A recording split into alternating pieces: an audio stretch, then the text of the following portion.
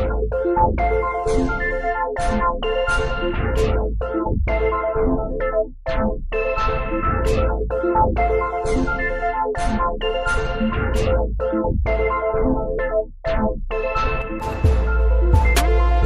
the K-Rob Collection, this is Audio Antiques, featuring programs from the golden age of American radio. I'm Ken Robinson. In this podcast, we examine a man who needs little introduction. Muhammad Ali was an African-American boxer, activist, entertainer, and philanthropist. Many experts regard Ali as the best heavyweight boxer of all time and the greatest sportsman of the 20th century. Born Cassius Marcellus Clay Jr., he became the heavyweight champ in 1964 and retired in 1981.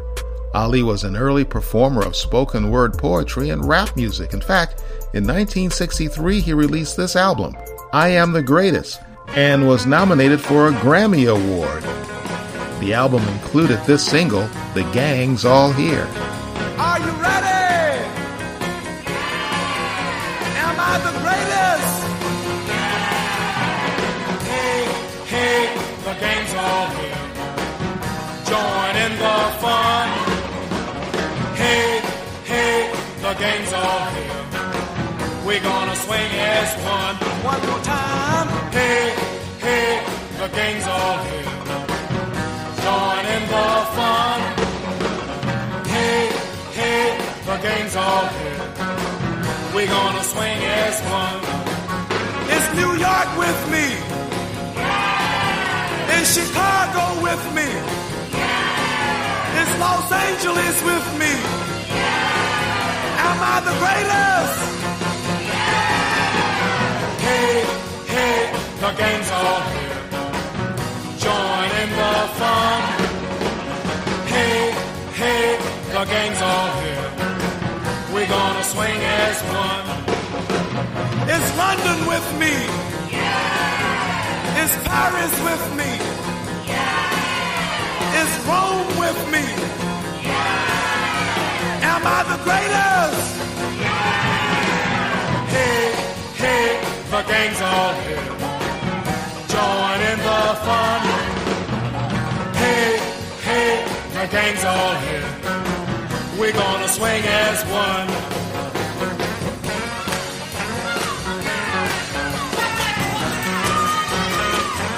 Shook up the world, Uncle Young Man Rumble. Boy, you pretty. You shook up the world. Do something else. Tell it. Is Memphis with me? Is Louisville with me? Is Houston with me? Am I the greatest? Hey, hey, the gang's all here. Join in the fun. Ain't we pretty? Hey, hey, the gang's all here. We're gonna swing as one. Hey, hey, the gang's all here. Join in the fun. Hey, hey, the gang's all here. We're gonna swing as one.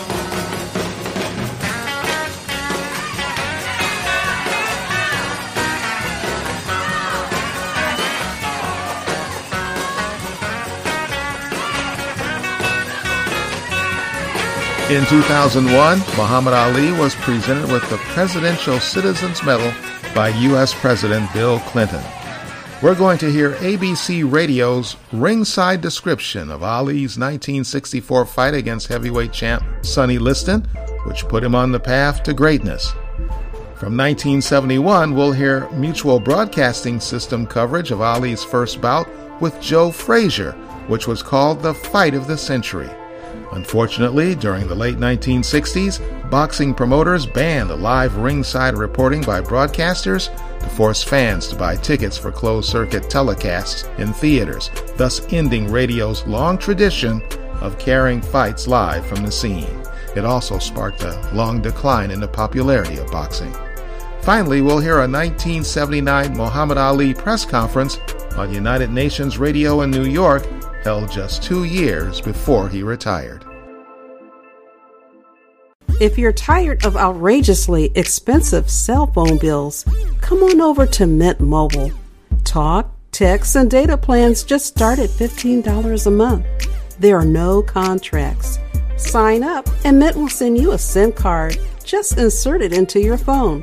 You can even keep your old number. So don't make your cell phone provider rich. Keep that money in your wallet. Go to krobcollection.com for details on Mint Mobile. They've had the referee's instructions, and now let's turn it over to Les Kiter. Thank you, Howard Cosell, and good evening, sports fans across the land. And now the questions will be answered. Liston in the white trunks with the black stripes. Clay, an inch and a half taller in the white trunks with the red stripes. Clay to our left, Liston to our right. The heavyweight championship of the world, and it goes past the first round. There will be surprises already. Liston bobbing and weaving. Clay has been bouncing up and down, and here they come. Clay and Liston misses a long left lead to start it off. Lands a left jab on the nose. Clay backing away, and Clay moving to his left as they said he would do. Liston tags him with a left high on the head. Clay just backing away. Clay hasn't swung a punch yet. Liston moved right after him, and now Clay sticks a left in the nose of Liston. Liston keeps moving. He's stalking his man, bobbing, weaving. Now Clay shifts and goes clockwise, then counterclockwise. Now moving to his left, bobbing, weaving. Takes a light left on the eyelid, another left on the nose by Liston. It's Clay, who swung only one punch so far. Takes a hard right to the body. It hurts. And Liston moves in, but Clay tries to tie him up in mid-ring. Barney Felix breaks him. Liston landed the best punch so far. Left the body, left to the nose by Liston. Another one by Clay, and then Liston right over our ABC microphones misses a wild right hand. Clay moving to his left, forces Liston to miss a wild left. Then Liston missed a right to the body, and Clay keeps dancing. Clay doing thus far what he said he would do. Lands a light left to the right ear of Liston. Now it's Liston stalking, but Clay bobbing, weaving, goes in low with a light left to the body, and then backs away. Feints with his head, takes a left to the neck by Liston. Right over our microphones, Liston throws the left jab twice, both in the neck. Clay just laughs at him, backs away, bobbing, weaving, and he's inviting murder as his hands down. Then he throws a left to Liston's ear, misses a wild right hook. Missed by Clay. Clay does not seem awed by Liston up to this juncture. Liston with a light left to the nose. Clay trying to show Liston he can take his punches, forces Liston to miss another left hand. Liston has another kind of boy in there tonight than Patterson. Here's Liston missing a right to the body. And Clay lands a left to the nose and then backs away and pulls his head back as they warned him not to do, and he's doing it and getting away with it so far. Liston, light left to the head, another left to the nose, and Clay keeps moving around like a statue going in reverse, then throws a light left to the head, and then backs away again. Moves in, moves back, dances sideways, takes a left to the nose, crouches, ties up Liston. And in the first 2 minutes, it's been Cassius Clay doing what the expert said he would not get away with. Clay misses a light left, taken on the gloves by Liston. Liston now bobbing and weaving. Liston now not throwing punches, waiting for an opening. Now throws a left to the head. And Clay bounces like a wrestler off the top ropes and eludes both punches thrown by Liston. Clay with a light left to the body and a left taken on the gloves of Liston. Clay with a left to the nose and Clay with a left to the cheek. It's Clay so far. Here's Liston missing a long left lead. Liston bobs, weaves. Clay with a light left to the nose. Clay with a left and a right attack. A left and a right and another left and a right by Clay. And Liston blinked. Here's Liston hit with a right to the ear. Clay with a left and a right. Look out, Cassius. He's throwing left hand. And now Liston throws a left to the body. And it was Cassius Clay with a half a dozen assorted blows. He forced Liston to blink. Here's Liston missing a long left as Cassius backs away. Clay now a light left jab to the head. Clay with his eyes open wide. They look like doorknobs, they're so wide open. Here is Liston stalking him again. Takes a light left to the waist. Throws the left to the nose, and Clay backs away. Keeps daring him to swing those left hands. Clay with a sharp left cross to the nose. Another one to the nose. A left jab to the nose. A left to the head. All Clay. And a left to the nose by Clay. They keep fighting after the bell. And Liston with the left thing. Liston backs Clay into his corner. The bell is rung, and they keep on fighting for 20 seconds. That's the end of round one. Is gaining in confidence. That's the summary up to this point. Here is Les Kiter as we await the bell. Round 3, Howard, and 50% of the experts are wrong already. All right, a light left to the ear by Clay. Liston at long range, ducks away from a left jab, and then shoots a left to Clay's head, backs Clay to the rope, throws a hard right to Clay's body. Clay bounced off the rope. Now shoots the left that misses a left and a right, and Liston moves in with a left to the body. Liston bobbing, weaving, hits by a left and a right, and another right hand thrown by Clay. Clay misses 2 lefts and then lands a left and a right and hurts Liston. A right by Clay, Liston topples. A left by Clay, he has Liston's eye cut open. Liston bleeding under both eyes, and now Liston moves in. He may be in the upset of the century. A left by Clay, a left and a right, and Liston almost topples. A left by Clay, another left by Clay. Liston misses a wild left. Liston's eye badly cut. He shoots a light left, gets Clay against the ropes. Clay ducks and backs away. Clay forces Liston to miss a right hand, but Liston lands with a left, gets Clay into the ropes. Clay trying to hold Liston off now. Liston's eyes badly cut and he was hurt. Clay may be playing possum, we don't know. All right, Clay at long range. Liston's left eye badly cut. He throws a long left that misses. A left by Clay and a right and left by Clay in close. Liston ducked away and did not get most of the effect of those punches. Now it's Clay at long range. Clay unmarked, lands a left to the ear. Liston trying to stalk him now. Gets Clay against the ropes. Clay pushes Liston back. Now it's Clay seemingly out of breath for the minute as he ducks the left and hit by a left and a right thrown by Liston.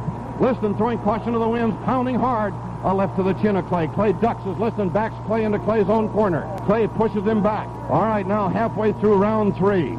Liston was cut badly and toppled once. Now Liston's coming back. Clay got hit with a left. Clay hit with another left. Ducks right in front of over our ABC microphone. Clay seemingly is out of breath for the moment. He lands a light left, misses a right as Liston ducks under him. Liston poised with the right, didn't throw it. Clay backs along the ropes. Liston right above our microphone now, ducks from a left hand. Liston straight left jab twice, once to the ear, once to the chin, knocks Clay into the rope. Clay unmarked, but Clay being hurt to the body. Clay trying to follow up, seemingly not aggressive since he hurt Liston. Now he throws a right top of the head. Clay backs away, pulls the head back, then ducks, then hit with a left, and Liston begins to move in. Liston throws a light left, and Clay has seemingly no defense against him as Liston pushes him up against the ropes, lands a right uppercut in close. Clay getting hurt in close. Liston has his left eye swollen shut, his right eye cut. Liston missed a right, missed a left as Clay backs away. Clay exclusively on a bicycle moving backwards now. It's Liston with a light left, tries to set him up with a left for a right and missed both of them. Throws a left to the body, a left to the ear, all by Sonny Liston. Clay backing away. Clay unmarked, but Clay seemingly has run out of breath. He forces Liston to miss a right hand. He's making Liston look very awkward. It's Clay with a straight left, exchanging left hands with Liston. Liston's eyes look like he's been in a meat grinder. Sonny Liston, both eyes cut. But he's landing on Clay now. Clay backing away. Shoots a light left jab like a kid pawing away. No effort, no strength on it. Liston throws the left, is tied up. Clay ties him up right over our ABC microphone. The bell end of round 3. Something's the matter with Cassius Clay. Something is the matter with Cassius Clay. As we were getting ready to start the 4th round, he is having trouble with his eyes. The bell sounds for the 5th round correction, and he is having trouble with his eyes. One of his trainers yelled there's something in Liston's gloves. Clay is blinking, said he can't see. Here's Liston crouching, hitting to the body, and Clay keeps blinking like he doesn't see Liston, and that will be fatal. Here's Liston throwing a left to the head, gets Clay against the rope, pounds left and right to Clay's body, and it's Liston all the way now, left and right to Clay's body. Clay tries to fend him off and still blinks like he can't see. Left to the top of the head by Liston, and Clay looks all done as he backs away. Liston gets him against the rope. It's all Sonny Liston, the champion now. Against the challenger is Clay, backing away almost half-heartedly from Liston. Liston's eyes both chopped up, but he's leading the damage and throwing the damage now. It's Clay blinking, backing away. Liston's left blocked by his glove. Liston has Clay in Liston's corner, misses a right shot, and side-wheeling out of there is Clay, but Clay hitting the nose with a hard left hand. Liston gets him in the corner and pounds hard to the body. Clay's been hurt now. Clay trying to fend him off into the rope, side-wheeling away, but Liston stalks and throws a right to the chin. Liston is close to finishing it now. He has Clay with a left to the body and a left and a right, and it's Clay only half-heartedly side-wheeling away. His gloves open in front of him. Liston paws with the left. Liston, awkward, but still throwing the dynamite. Liston stalks and fakes with the left, feints with his head. Fakes again as side-wheeling Clay gets out of the way from that one, moving along the ropes. As he did earlier, but not as fast. Clay comes back with 2 left jabs. Clay pawing away, seems to see okay now, but he catches the left top of the head. Liston with another left and a right to the chin, thrown by Clay. And by Liston, a left, hard left cross to the chin by Liston. It's Liston with a left and a right. Liston throwing the bombs, left to the head, Liston. Liston misses the left. Clay still throwing him, holding him at range with the left hand, then duck. But Liston straightened him up with a short right chop to the chin. Liston missed the left, but Clay leans over the top rope and forces Liston to miss again. Halfway through round number 5, neither man down. Liston, light left, and Clay gets hit with a left to the nose in Liston's corner, wrestles Liston down, and Liston's left eye is closing again. Although it's Liston doing all the swinging now. Clay holds him at bay with a left hand like a wrestler, making Liston look under his glove to try and find an opening. And now Liston is taunted by Clay's left, which he keeps pushing into his nose and blinding Liston so he can't see for the moment. He keeps that left hand open and just taps away 3, 4, 5 times. Here's Liston with a right to the body. Clay backing away and then throws a left hook. And Liston is tied up in Liston's corner by Clay. Clay walking away, almost defying Liston to hit him. And Liston trying his level best to do just that. Liston feints with the left. stalks him, throws a hard left to the cheek of Cassius Clay, and they almost talk to each other for the moment. Clay looking at him as if to say, there, that your best punch? I took it, didn't I? All right, here's Liston now in slow motion. Both men seemingly tired. Clay ducks, keeps his hands down with a right hand paw up over his nose, and that's what Liston can't see over half the time. Here it is again, the left in the face of Liston. Not punched, just laying on his nose. The bell, the end of round 5. Lands a left, but Liston ducked under it, took it high on the forehead. Liston, not aggressive now, it's hit with a right to the cheek and a left to the eye. It's Clay coming on again. Cassius Clay at long range, shoots a straight left to the nose, another one. And Liston doesn't seem able to come back from it. Or doesn't seem to want to at the moment. Takes another left to the nose, thrown by Cassius Clay. And the Louisville left is throwing the leather. He misses most of them, but a couple land top of the head. Swinging wild. He may be dreaming now of going on to finish Sonny. He shoots the left to the nose. It's Liston without throwing anything this round. There's a straight left by Sonny that missed. The champion of the world, Sonny Liston, harassed by Cassius Clay. Clay at long range now, not moving on the bicycle, just pulling back his head. And now he shoots a left to the air and a short right chop and a left to the head by Clay. And the big question to everybody, what's the matter with Sonny Liston? It's all Clay at the moment, and he's not doing too much, but more than Liston. Liston ducks. Liston with a left out, not throwing in the punch.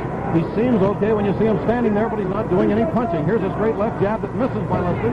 Clay against the rope, but Liston, instead of moving in on him, works to the body, and Clay just side wheels away again. Now it's Clay with a light left, another light left, and he almost looks like he's stalking Liston for the moment.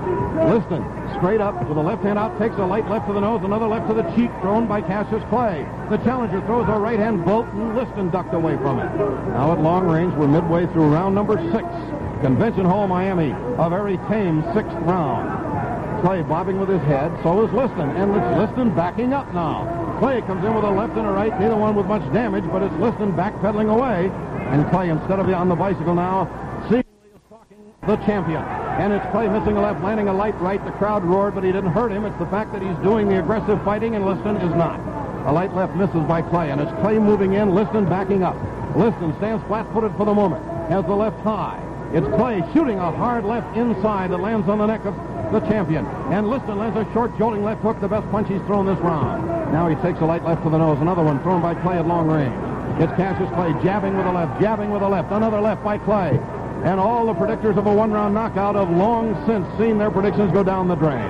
All right, here's Liston right over our microphone, stalking, just shooting a light left jab, and now Clay comes back stalking, shooting the left, and it's Liston backing up a couple of steps, then Liston with a sharp right that lands on the neck as Clay pulled his head back.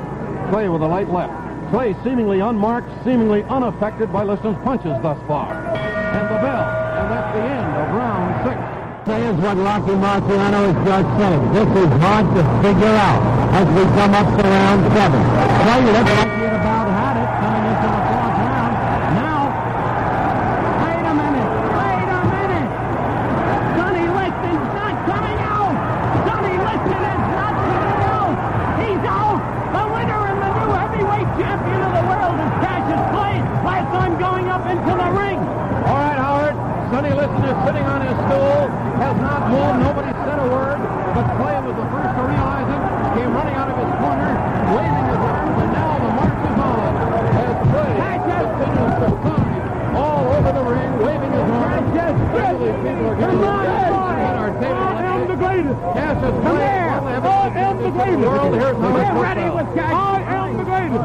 Cassius, you're the first from the king. I'm the king of the world. They come the truth. Tell the truth, Cassius. Get that. I have upset the world. Give me justice. Did you ever believe it would happen this way? I told you. If you want to go to heaven, we'll get him in 7. I am the king. I am the king. Not me. I am the king. What made him so easy for you? Because I'm too fast. He was scared. Who gave you your plan? Angie Dundee? No, myself. Was there any single point where you thought you had it? I thought I had it in the first round. What happened to your eyes coming into the fourth? He had liniment on his head in the blood. I couldn't see all that round. And yet you survived. Almighty God was with me. Did he ever hurt you, Cassius? Almighty God was with me. Did he ever hurt you? No, he never hurt me. I took his best punches, and I couldn't see.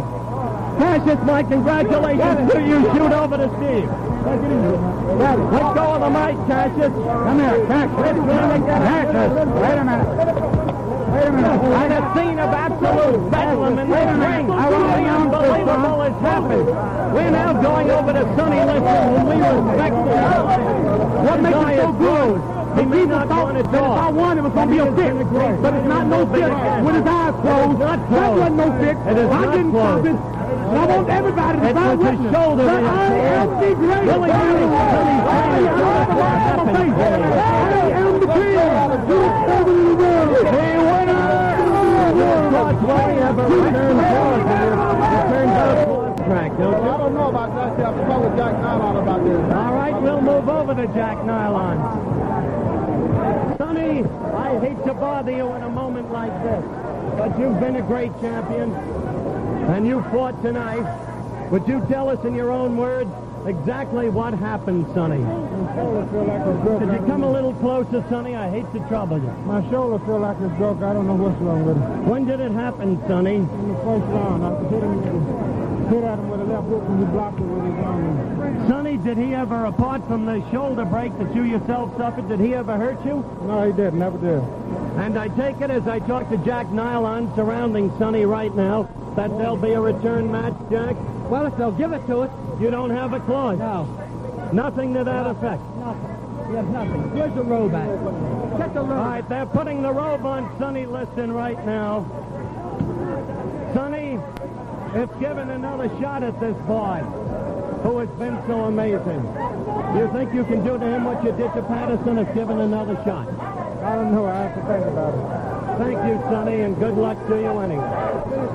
That's the story as we have it now in this incredible ring. You have heard the possibility that there may be no return match.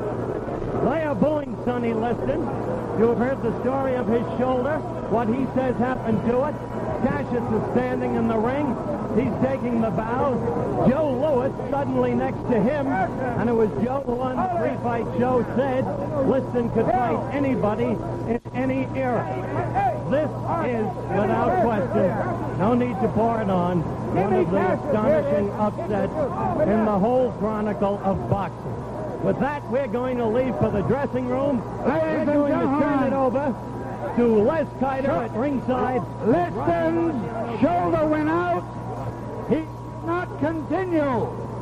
Winner by a TKO in the 7th round. Thank you, Howard Cosell. Cassius Clay. Playback of the final round.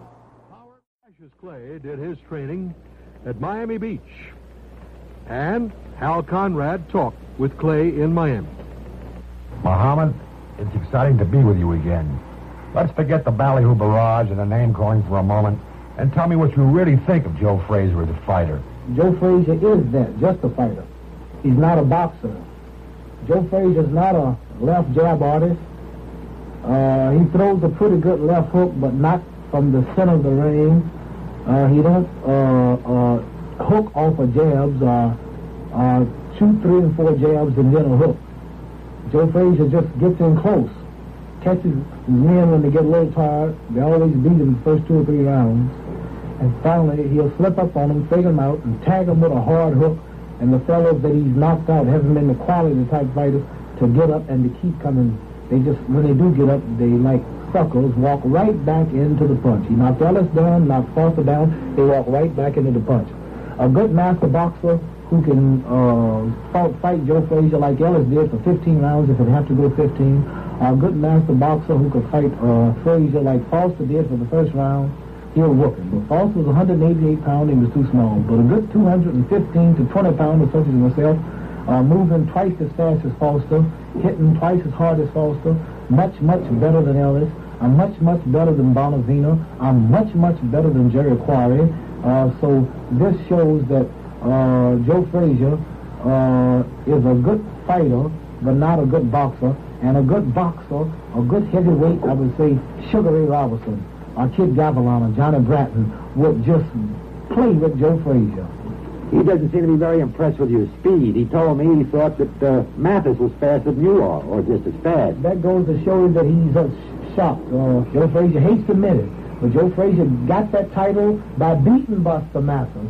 So you've got to say that Buster Mathis was his fastest man because he beat a big fella who wasn't ranked with me. And only I was in exile is why Joe Frazier got great. After defeating Sonny Liston, a man who was much better than Joe Frazier is now. When I was in the tour, I whipped Liston. Even when I wasn't as powerful as old as I am now, strong, I didn't hit it hard.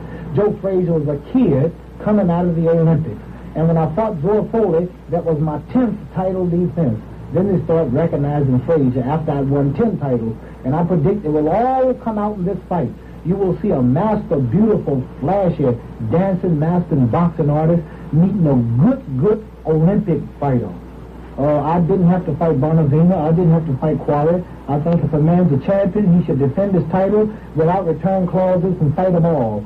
I could have just bided my time, got my license and everything, and fought Frazier for the big money, thinking, well, if I lose, I'll be paid. No, I'm a fair sport. I went out and gave Jerry Quarry, the #1 contender, who went 7 rounds with Joe Frazier, whipped him in 3 rounds, 3.5-year layoff, and I ended up super bad, as James Brown say. I was quicker than Frazier. I fought hard. I came off with extra power. Frazier wasn't that strong when he fought Bonavina, and as a matter of fact, the press couldn't get into Frazier's dressing room, and he wouldn't let me in. I found out why later, because he fainted from exhaustion. Now, I didn't have a mark on my face. My face wasn't beat to a pulp. I did something to Bonavina that couldn't be done. He was in better fighting shape than he was when he fought Frazier.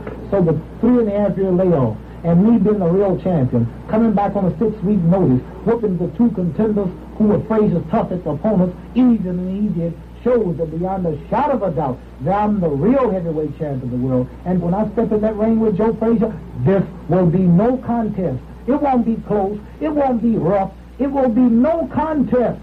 And he's always talking about he's going to come out smoking. Well, you tell Joe he can come out smoking, because I ain't going to be joking. I'll be pecking and a-poking, pouring water on his smoking. This might shock and amaze you, but I will retire Joe Frazier.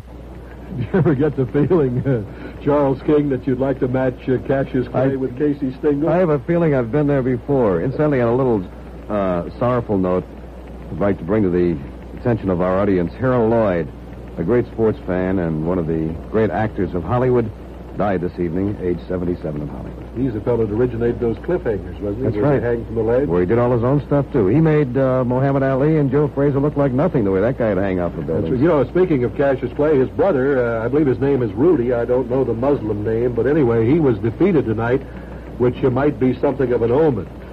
We're sitting here in our Mutual Studios in New York. This is Van Patrick along with Charles King. Now let's get a little reaction around the nation. And let's switch out to the Motor City of Detroit, where Mutual sportscaster Dick Buller is waiting.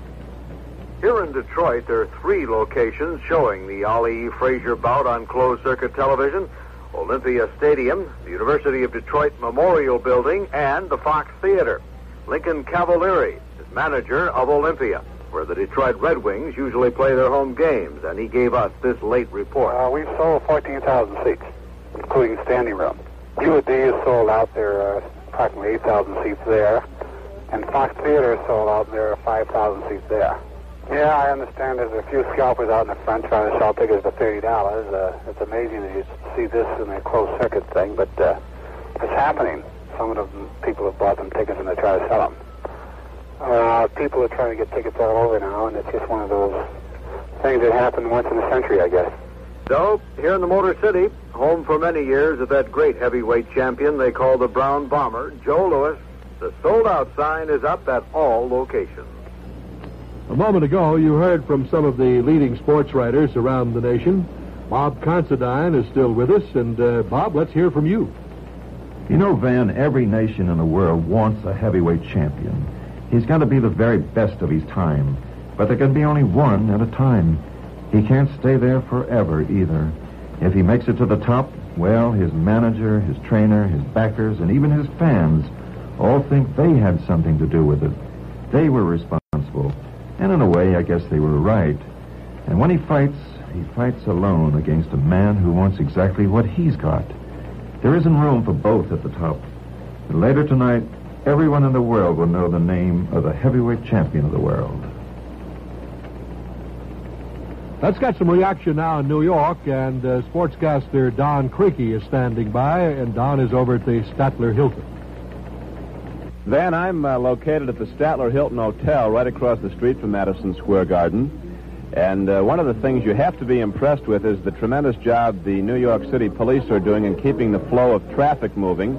It was estimated earlier today there'd be upwards of 50 or 60,000 people concentrated in a one-block area during the fight, 20,000 inside the Garden, and 30 or 40,000 milling around outside. Well, that's not going to happen because the police are keeping the traffic moving, and nobody who's not moving into the Garden is allowed to stand around at all. There's electricity about the pre-fight atmosphere, as we'd expect, and everybody's waiting now. As here in New York, it's reported the odds on the fight are absolutely even. So we'll be talking to you after the fight. Now back to you, Van Patrick. All right, Don. And Tim Ryan, earlier today, talked to a former champion, Gene Fullmer, and also Jose Torres. George Foreman, the man who many think will be the next heavyweight champion after this issue is settled here tonight. George, how do you see this fight? Well, I see it as a close fight. You know, they'll determine who'll be winner when they face out there in the ring. I know there's no other way of telling, before then. These are both winners, and they're going to both be trying to win. They're not going to settle for a loss, as far as I'm concerned. This is the classic confrontation, so they say, between a boxer and a slugger. How do you see that confrontation? Does one have an advantage over the other? Well, they're both, got a lot going for them. Joe Frazier has beat everybody available as far as he's concerned, in a title contention, and he's recognized as the champion. I recognize him as a champion. That was George Foreman. Incidentally, we were at ringside, Charles, in Mexico City when George Foreman won the Olympic gold medal for winning the heavyweight championship. And, of course, he just sort of electrified the world and captured the hearts mainly of Americans when he waved that tiny American flag. And you and I sat there and we saw him, and that crowd came to its feet that night. I mentioned a moment ago that Tim Ryan was talking with Gene Fullmer and Jose Torres, and he is. Former middleweight champion Gene Fullmer. Gene, you're all the way from Salt Lake City to see this fight, so you must have some opinion on it. Yes, I do have opinion. Of course, I'm writing a story or two for Boxing Illustrated. Magazine, right, Boxing Illustrated, and so they brought me in to view it and give my comments, and I feel very strongly that Frazier's going to win the fight, and if he doesn't, of course, I'm going to have to eat a lot of crow. But I've had to do that before with Moan. Gene, there's some similarity in his style and yours as a middleweight. Did that influence your opinion? I try not to think that it did, but I'm sure that it must have because, the better boxers feel that Clay's going to win, and the sluggers more or less lean toward Frazier. So I'm sure that there must be some influence in this. Of course, in judging fights, which I've done some, and every other boxer I'm sure has been asked to do this sometime or another, we kind of like what we thought we were, and kind of lean that way a little bit. So I'm sure this probably has some part of influencing my prediction on Frazier. Now, you defeated Ray Robinson, who was a classic boxer, of course, so there's a parallel there, too, for Joe Frazier. How did you beat him, and do you think that Joe used the same attack?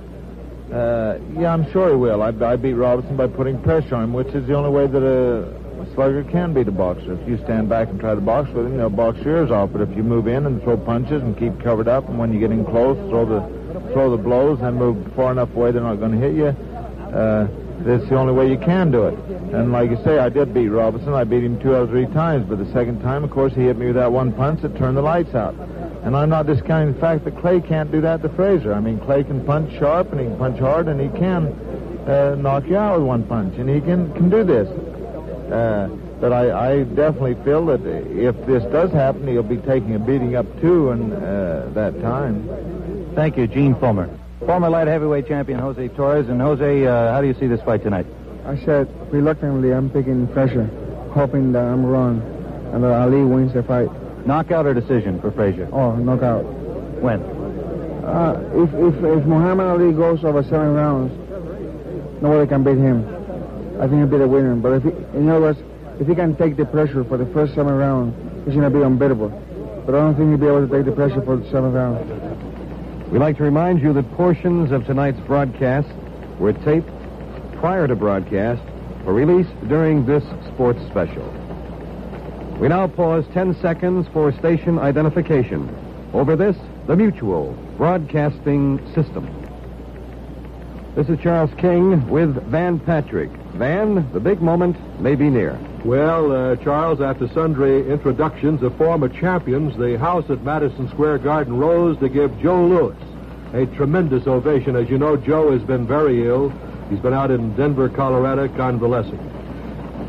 Cassius Clay, resplendent in a red robe he calls the King's robe, was the first to enter the ring to a mixed chorus of cheers and hoots and boos. Mohammed wore high white boxing shoes with several red tassels on each, and he stood in his corner sort of jigging around, smiling at friends and winking. Then he put a savage frown on his face and pretended to be throwing lightning punches as his fans howled in delight. Frazier came in 2 minutes later, preceded by his armed bodyguard. Smoking Joe wore a short-length green robe tied with a yellow sash. Mohammed was cool and almost casual, laughing as Frazier was sweating heavily. And twice Clay danced across the ring and bumped into Frazier, who glared at him. In round one, Clay took the first round as he outboxed Frazier and landed most of the punches. Clay landed the first 7 blows, including 2 good left hooks, as Frazier tried to get inside. And when Joe landed 1 good body punch, Clay tied him up and then mugged to the crowd that he wasn't hurt. We are not at ringside, and what you have just heard is a summary of round 1 as received from the wire services. You know, Charles, physically, the advantages appear to lie with Cassius Clay. He's one of the largest men ever to reign as the heavyweight champion. Frazier is one of the smallest. The 29-year-old Clay is nearly 4 inches taller at 6'3", and he has a 6.5-inch reach advantage at 80 inches, and also is heavier. He weighed 215, and I believe, if memory serves me, that's about a half a pound more than he has ever weighed for a fight. As a matter of fact, Frazier came in, too, at 205, and he's heavier than he has ever been for a fight. Clay, admittedly, is faster, and his punching power, often underrated, can be testified to by his 25 knockouts in 31 consecutive victories. Frazier, whose biggest assets are his power, non-stop determination, and ability to weather the firestorm of the ring, has 23 knockouts in 26 fights. I don't know, after watching Frazier, he looks like sort of a motorized Rocky Marciano, if you remember how Rocky used to bore in from the opening bell. I certainly do. I think both of them are great as far as left hooks are concerned, because Ali is fast with the old 1-2 left hook, which is better than most fighters. But Frazier, I gather most sports writers think, can give him credit for having power in each fist. But the left hook, again, does the most damage to anybody. And he will duck in and out. But did you see the Bonavino fight? Yes, I did. And as a matter of fact, I was a little disappointed in Clay's performance in that, and he had to score the knockout in the 15th practically to win the fight. Well, he claimed, of course, that he just wasn't ready for it. I saw some pictures of him this week where he had practically a big belly, and, you know, he just said he was not in shape. But he certainly is in shape for this one. You know, Clay has never recognized Frazier as the heavyweight champion, and neither has the cult that has grown up around Clay. Clay was at the height of his ability in 1967 when he was stripped of the championship and banned from boxing for refusing to go into the Army. Of course, we remember him well, and I'm sure our listeners do too, because at that time we were broadcasting live and direct and covering all of the Clay fights, the heavyweight championship fights. But not until October 26, last year, after a lengthy court battle, was Clay permitted to fight again, and he made his return in eloquent style, stopping Jerry Quarry in 3 rounds on December the 7th. He became the first man ever to stop the Hulking gentleman from Argentina, Oscar Bonavena. Now let's take a look at what happened, Charles. Just as a reminder, we are not at ringside, and what you are hearing are summaries of preceding rounds. Ben? All right, and here's what happened in round 2 at Madison Square Garden tonight. Cassius Clay did less dancing and more punching in the second round, and also, according to the reports on UPI, he also took that second round. At the end of it, he waved at Frazier and motioned to the crowd that he didn't consider the champion very much. Clay landed most of the punches again in the second round. And that's how things stood at the end of round 2.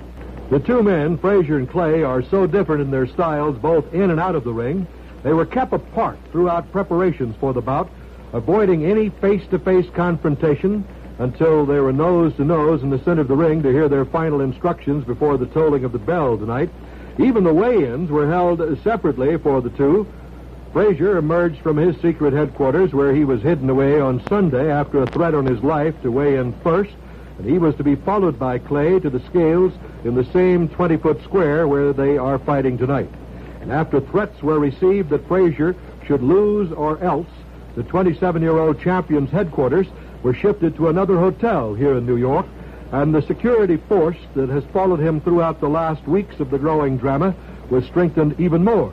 And they even accompanied him down the aisleway tonight at Madison Square Garden. It has been an emotional confrontation since that day in January when the contracts were finally signed after 3.5 years of waiting.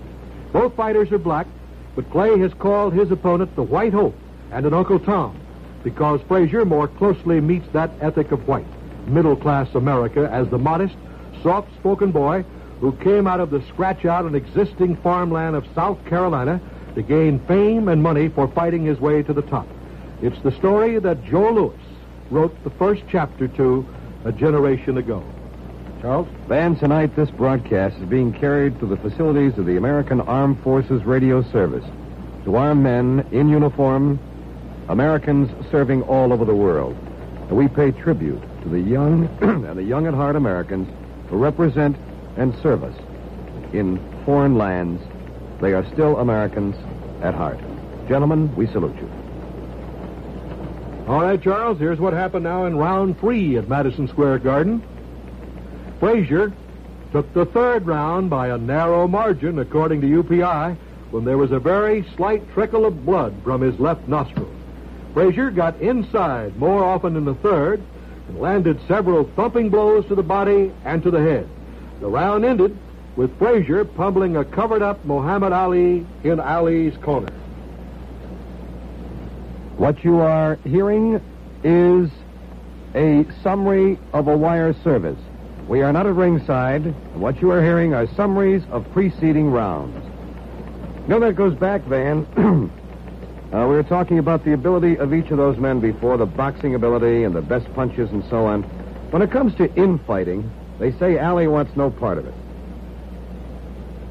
Well, I tell you, most of the fellows who were picking the fight tonight were pointing out that if it went 15 rounds, then Clay could possibly be the winner by a decision. But they figured that Frazier had to catch him early, and Frazier, after having a little trouble evidently in the early stages, is now coming on a little bit at Madison Square Garden in that fight tonight. It's an amazing thing, like you go back to the Bonavina days. Frazier had 2 tough fights with Bonavina. He didn't look too good in either one.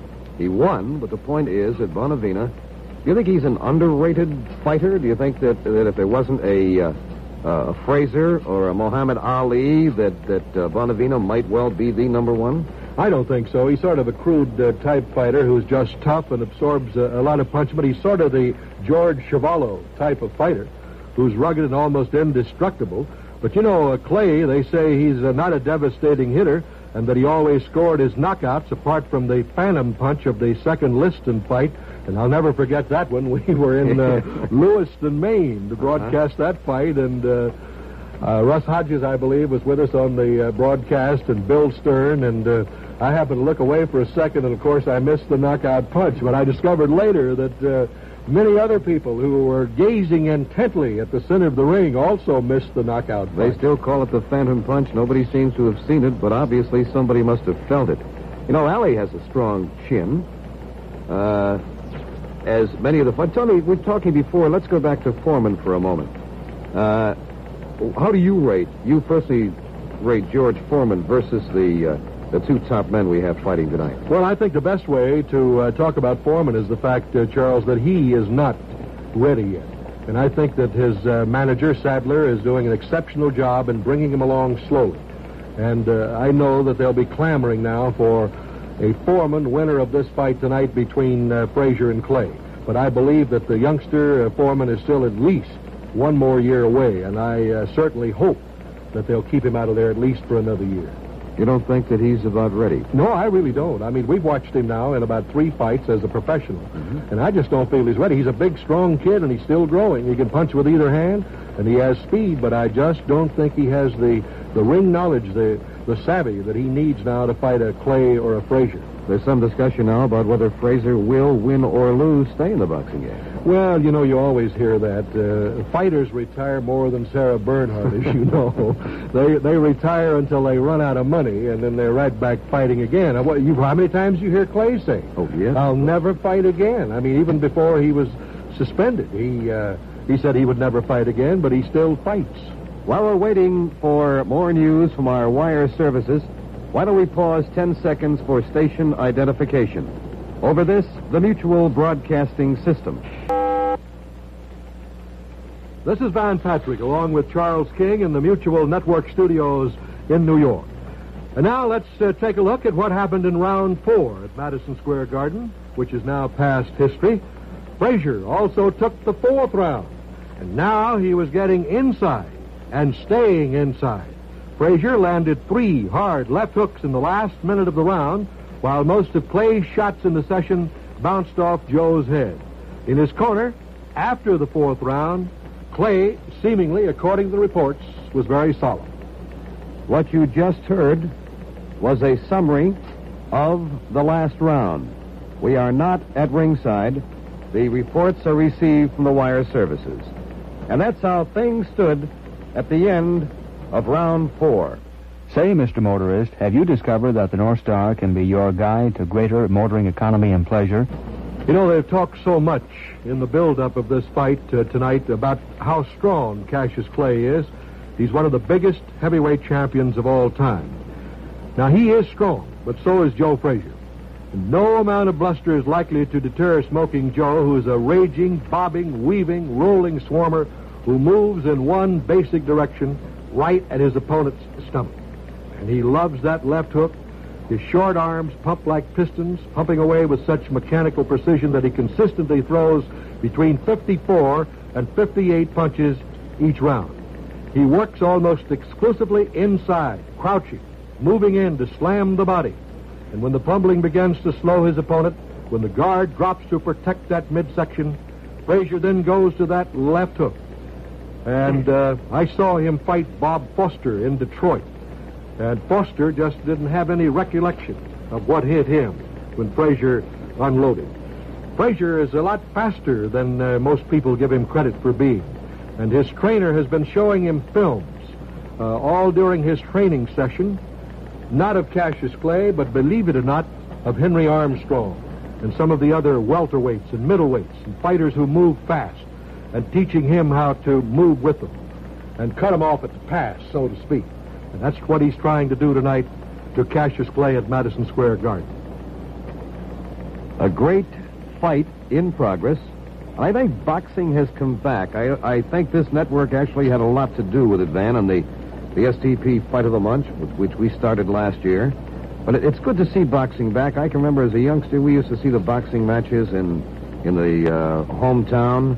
And there were, the youngsters were coming up, and boxing was something. It changed over the years. I'd like to remind you we are not at ringside, and what you will hear is a summary of round 5 coming up as received from the wire services. And in round 5, Clay took the 5th round when he went back to long-range boxing and bounced lefts and rights off the head of the oncoming Frazier. At one point, Frazier dropped both hands and came in bobbing and weaving and laughing at Clay, daring him to punch him. Well, could get a little dangerous around Madison Square Garden if that happens.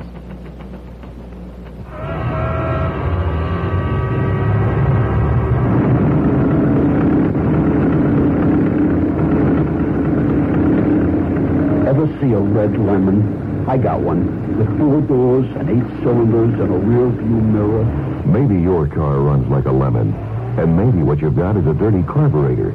Because that's all it can take to make your engine run rough and lose power. But there is a solution. It's at your service station right now. New improved STP gasoline treatment. Now it cleans carburetors better, even cleans spark plugs better. Actually helps keep your car in tune as you drive. And a better tuned engine is a better running engine. New improved STP gasoline treatment. Add a can next time you fill up. That STP gas treatment's really something. They ought to call it lemonade. New improved STP gasoline treatment. You'll feel the difference. Charles, I thought Time magazine this week did an excellent story on this fight, and they talked about Joe Frazier being the second youngest of 13 children. He was raised in a 4-room shack on a farm outside Beaufort, South Carolina. And on the day he was born, his father prophesied that little Joe would be his famous son. And when Joe was old enough to tend the hogs and plant the okra on the family's 10 acres, he stuffed a feed bag with rags, hung it from an oak tree, and began punching away. You're going to laugh, he kept telling his brothers and sisters, but I'm going to be the next Joe Louis. Frazier's mother was a real church-going lady who taught him respectableness, but he began questioning things that black kids were not supposed to question. Nicknamed Billy, supposedly, because he could hit like a billy club, he was soon getting into scrapes with the man. And so Joe got a little fighting in his early stages. Now, Cassius Clay, as I'm sure almost everybody in America who can read or listen, figures that they know just about as much about Clay as we do. He hung around Louisville long enough to graduate 376th in a high school class of 391. Then he flew to Rome for the 1960 Olympics, won a gold medal as a 178-pound light heavyweight, and returned home to a reception that crippled the town.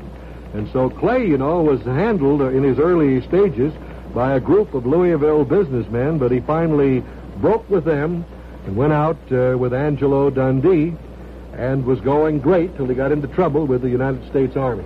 You know, Clay was, as you know and as I know, very much underrated when he first went into the ring.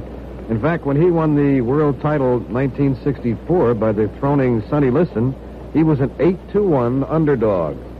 And tonight the odds were pretty close as far as his fight against Frazier's concerned. I read something cute about Frazier some time ago. He took a day off, but he suddenly awakened at 2 a.m., was very edgy. He awakened his sparring partners, made them go outside for road work. He usually does this at 6 o'clock in the morning, but he says, when I run, man, everybody runs. We are not at ringside, and what you now will hear is a summary of round 6 as received from the wire services. Well, Cassius Clay, using his left jab, often like a long spear, had the edge in the 6th round. Frazier kept boring in, taking shots on his head in order to pound body blows that did not seem to upset Cassius Clay. That's the way round 6 went at Madison Square Garden. As I told you before, when Frazier says, when I run, everybody runs, I imagine, and I've stood next to this man, if he looked at me and said run, I think I'd be running a darn good mile, even if I couldn't move getting, in or out of the ring. You've talked with him many times. What's your personal impression of Joe Frazier? Well, Joe finds his peace in cars and music. He lives in Philadelphia, has about a $125,000 home in suburban Philadelphia. And he has a 6-car garage, and he has 6 cars. And he probably, if he wins tonight, will pick up a couple more and park them out in the street. In addition to the cars, he has a motorcycle that he guns down the country roads at speeds of up to 100 miles an hour. Now, he is handled by a group that formed a corporation called Clover Lake. And they are handling his affairs, and as you pointed out earlier tonight, Joe actually will come out of this fight tonight with more money to him than Clay will receive by something like $200,000, the way they have it figured out. Now, you asked me about Frazier. When you talk to him, he doesn't want to talk to you about fights. He wants to talk to you about his music.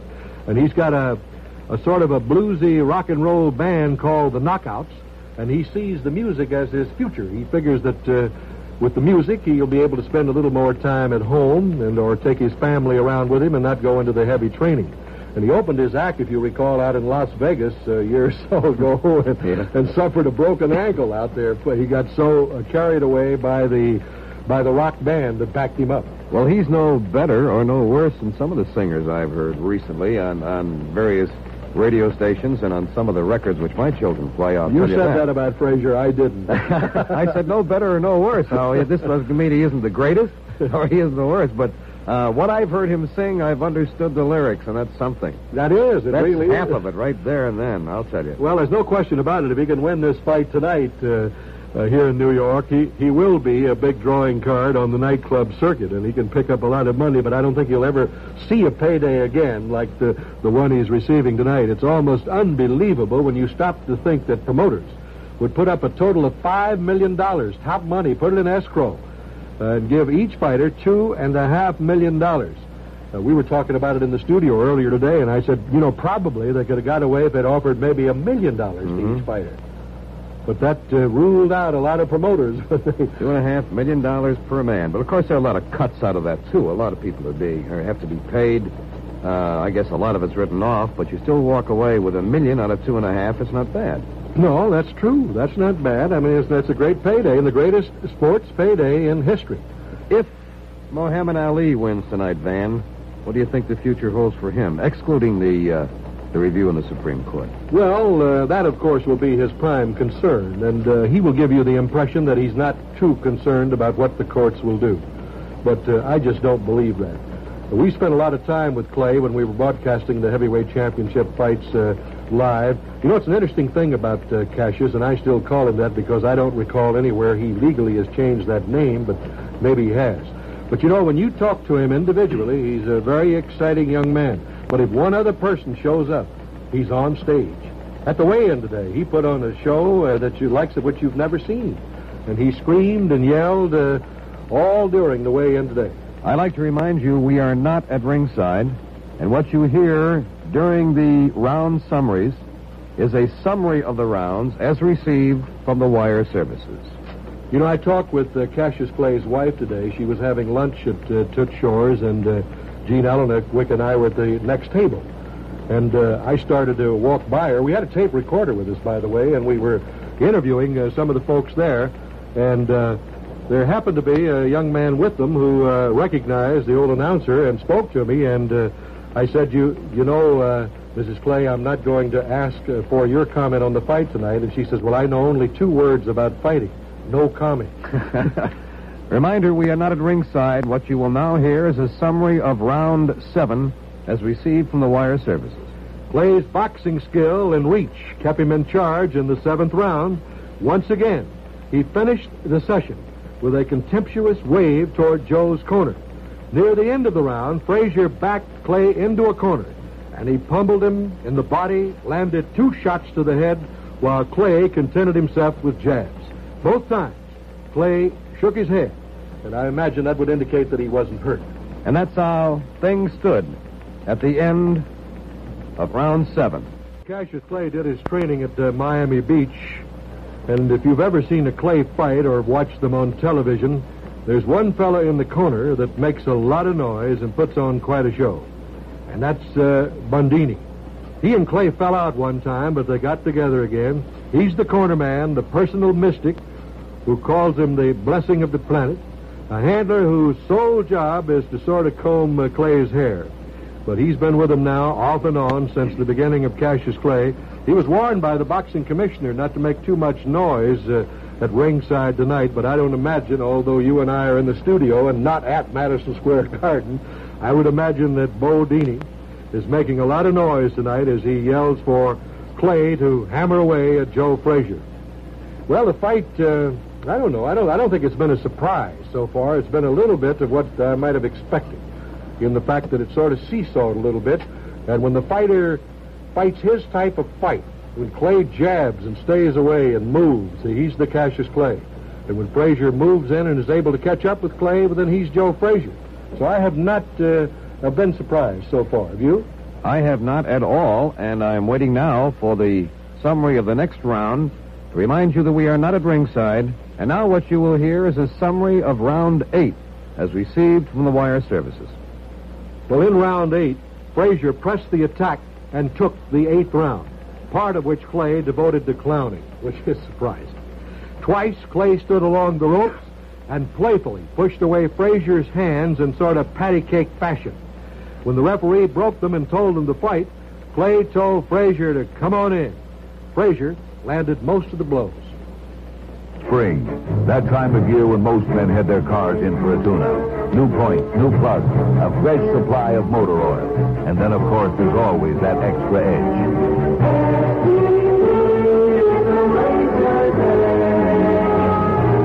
STP oil treatment.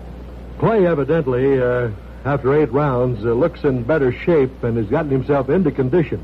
He had a 3-year layoff, as you know, and that is no question. That would take a lot out of a young man. And Clay, in the first 2 fights that he had, the one against Jerry Quarry and the one against Oscar Bonavena, did not look like the Cassius Clay of old. And for him to win this fight tonight, it would seem to me that he'd have to be in much better shape. And one thing that he'll have to be able to do better, and that is to move backwards, and because he's got to stay away from Joe Frazier. Now, can Clay, slowed but still the swiftest heavyweight around, dance out of destruction's way?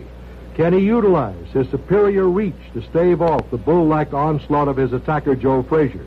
And can he wear down the relentless machine that is Joe Frazier? Conversely, can Clay, who is able to hit sharply with either hand, outgun Frazier, who is more of a one-arm fighter? And can, in short, the boxer beat the slugger? And that's exactly what we've been having now, Charles, for 8 rounds. I guess so. You know, surprisingly, you say Madison Square Garden, and that is synonymous with great fights. Surprisingly, the first heavyweight championship fight in Madison Square Garden was held in 1916 on March 25th. And that was when Jess Willard won over one Frank Moran. And that was even before your time, Van, which is saying something. I know it's before Frank Miller's. Some of the great fights, some of the great moments, the old Madison Square Garden. Why don't you recall which is now something... Well, I recall some of them. You saw some of them. I didn't see that many, I'll tell you that. I like the old Madison Square Garden. Tell me the difference. What do you think the difference is in today's Madison Square versus the old arena, which is right down the street from us here? I like the new Madison Square Garden. I think it's a beautiful arena, and of course, as you say, it's the shrine of boxing, and also now for other sporting events, because the New York Rangers play there, the New York Knickerbockers, and also they hold college games there and many other events, the circus. But it's just a great building, and I think when you visit New York, if you get the opportunity, you should go have a look at Madison Square Garden. You know, a funny thing about it, but the old building, you know, all you had to do was walk in the door, and you could just hear the memories whispering around in the wind, in the corners, the crevices of that building. I'd like to whisper something now out loud. We are not at ringside, and what you are hearing during these rounds is a summary of rounds as received from the wire services. Ma'am? Well, you know, 4 of the most trumpeted fights of the 1960s were the 2 Liston-Floyd-Patterson matches and the 2 Liston-Clay bouts. And actually, they sort of added up to a farce in about 4 acts. And Cassius Clay, in the fight in Miami when he won the heavyweight championship, the round before he won the title from Sonny Liston, he was screaming in his corner that he could not see, that he'd been blinded by some solution on the gloves of Sonny Liston. And he actually wanted to quit. But he came back for the next round, and then Liston suffered the injured shoulder, and the fight was stopped. We are not at ringside, but what you will hear now is a summary of round 9 as received from the wire services. You know, the mood of the crowd seemed to change before the 9th round began, and they were chanting, "Joe, Joe," for Frazier. Clay threw light punches as the round started, but he then landed with jabs to Frazier's face, and blood trickled from the champion's nose. But the action was noticeably slower for a while, and then picked up with Frazier scoring, although they do not tell us the voting on the round, how they thought the round went as to who was the winner. But at least that's how things stood at the end of round 9. The Cassius Clay that Frazier is fighting tonight at Madison Square Garden is a different kind of fighter from the man who took Liston's heavyweight title away in 1964, that we were talking about a moment ago. Then he was calling himself Cassius Clay, and the slogan of his training camp, if you recall, was "Float like a butterfly and sting like a bee." But at Miami Beach's 5th Street Gym, the byword is, he moves like silk, hits like a ton, and for good reason. Cassius no longer has that lean and hungry look. After 3.5 years of exile, he returned to the ring 4 months ago to dispatch California's Jerry Quarry with a third-round technical knockout. In defeating Quarry, Clade showed that he still had the lightning combinations and the darting moves. But there were two marked differences in his attack. He was a shade slower and a lot stronger. And that strength actually may turn out to be, before this night is over, the thing that made the difference. These are really a couple of young guys as far as this fight game is concerned. You want to remember, Jersey Joe Walcott was 37 years old. The oldest man ever to win the heavyweight crown. And some say he was even older, but wouldn't admit to it. What do you think? Well, I believe he was older. It's like Cassius Clay. Yeah. He talks a lot about Step and Fetch It, and he says he's the youngest 90-year-old that he knows. Uh-huh. But another old fellow is Satchel Paige, who was the baseball pitcher. I think he was around 54 or 55 when he came up to the major leagues, and Bill Veeck used to tell a story about him. They'd ask him about Satchel Paige, and he's the man who brought him to the major leagues. And he said at banquets they would ask him, Bill, how old actually is Satchel Paige? And he would answer, I don't know, but he was freed by Lincoln. What you are hearing is a summary of preceding rounds. We are not at ringside. And now here is a summary of round 10.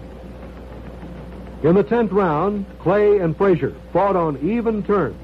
Frazier landing several powerful hooks to the head, Clay countering with lefts and rights to the head. Frazier had a slight swelling over his right eye, and at one point, referee Mercanti broke them at close quarters, and Frazier stepped away. I imagine that he was complaining about the referee's action. That was a summary of round 10. From the switchboard, we learned that a lot of boxing fans are complaining because we've been calling Muhammad Ali Cassius Clay and Cassius Clay Muhammad Ali. Well, he actually has two names. His God-given name was Cassius Clay. His Muslim name is Muhammad Ali. He prefers to be called Muhammad Ali, but as I mentioned a little while ago, I don't recall it legally being changed. Maybe it was. But also, we are reading these reports from UPI, from AP, and from Reuters. And it's a funny thing. In the round summaries, they will call him Muhammad Ali in one sentence, and the next one will be Cassius Clay. So why don't we just call him Muhammad Ali for a while? We'll do that, and I think everybody will be happy. At least to give the girl on the switchboards rest, won't it? Poor little Connie. We're talking about old men who are winning fights and young men. Floyd Patterson, I'd like to talk about him for a moment, if you will. 21 years, 10 months, 26 days, which is pretty close to 22 when he won the crown. Now, you and I were at ringside, and we saw Floyd Patterson not too long ago in Miami when he fought the bellboy from the Fontainebleau, I think it was. Levi Forty. Levi He was Forty. back tending bell the next day. That's right, and he dripping orange juice all over the carpets. Floyd Patterson, is he going to come back and make any showing at all, Van? Here again, we have a situation where Patterson may be past his prime, too, as far as fighting a man like Clay or Frazier. Floyd has money. He's well fixed. Why he continues to fight, I don't know. He's a perfect gentleman, a great credit to boxing. But he says, as he told us in Miami, that boxing's in my blood. It's the one thing I know. It's the one thing that I want to continue doing. But I just honestly, Chuck, I don't believe that Frazier could beat, that Patterson could beat Frazier or Muhammad Ali. I think that Floyd Patterson looked good the night we saw him in Miami. But I think he'd look good against Frank Miller that night. Well, yeah, but I think the fight that he will actually have will be against George Foreman. I think that'll be the next fight for Floyd Patterson. That'll be a good fight. It'll be a good test, too, for Foreman. It'll also be a good test for Patterson.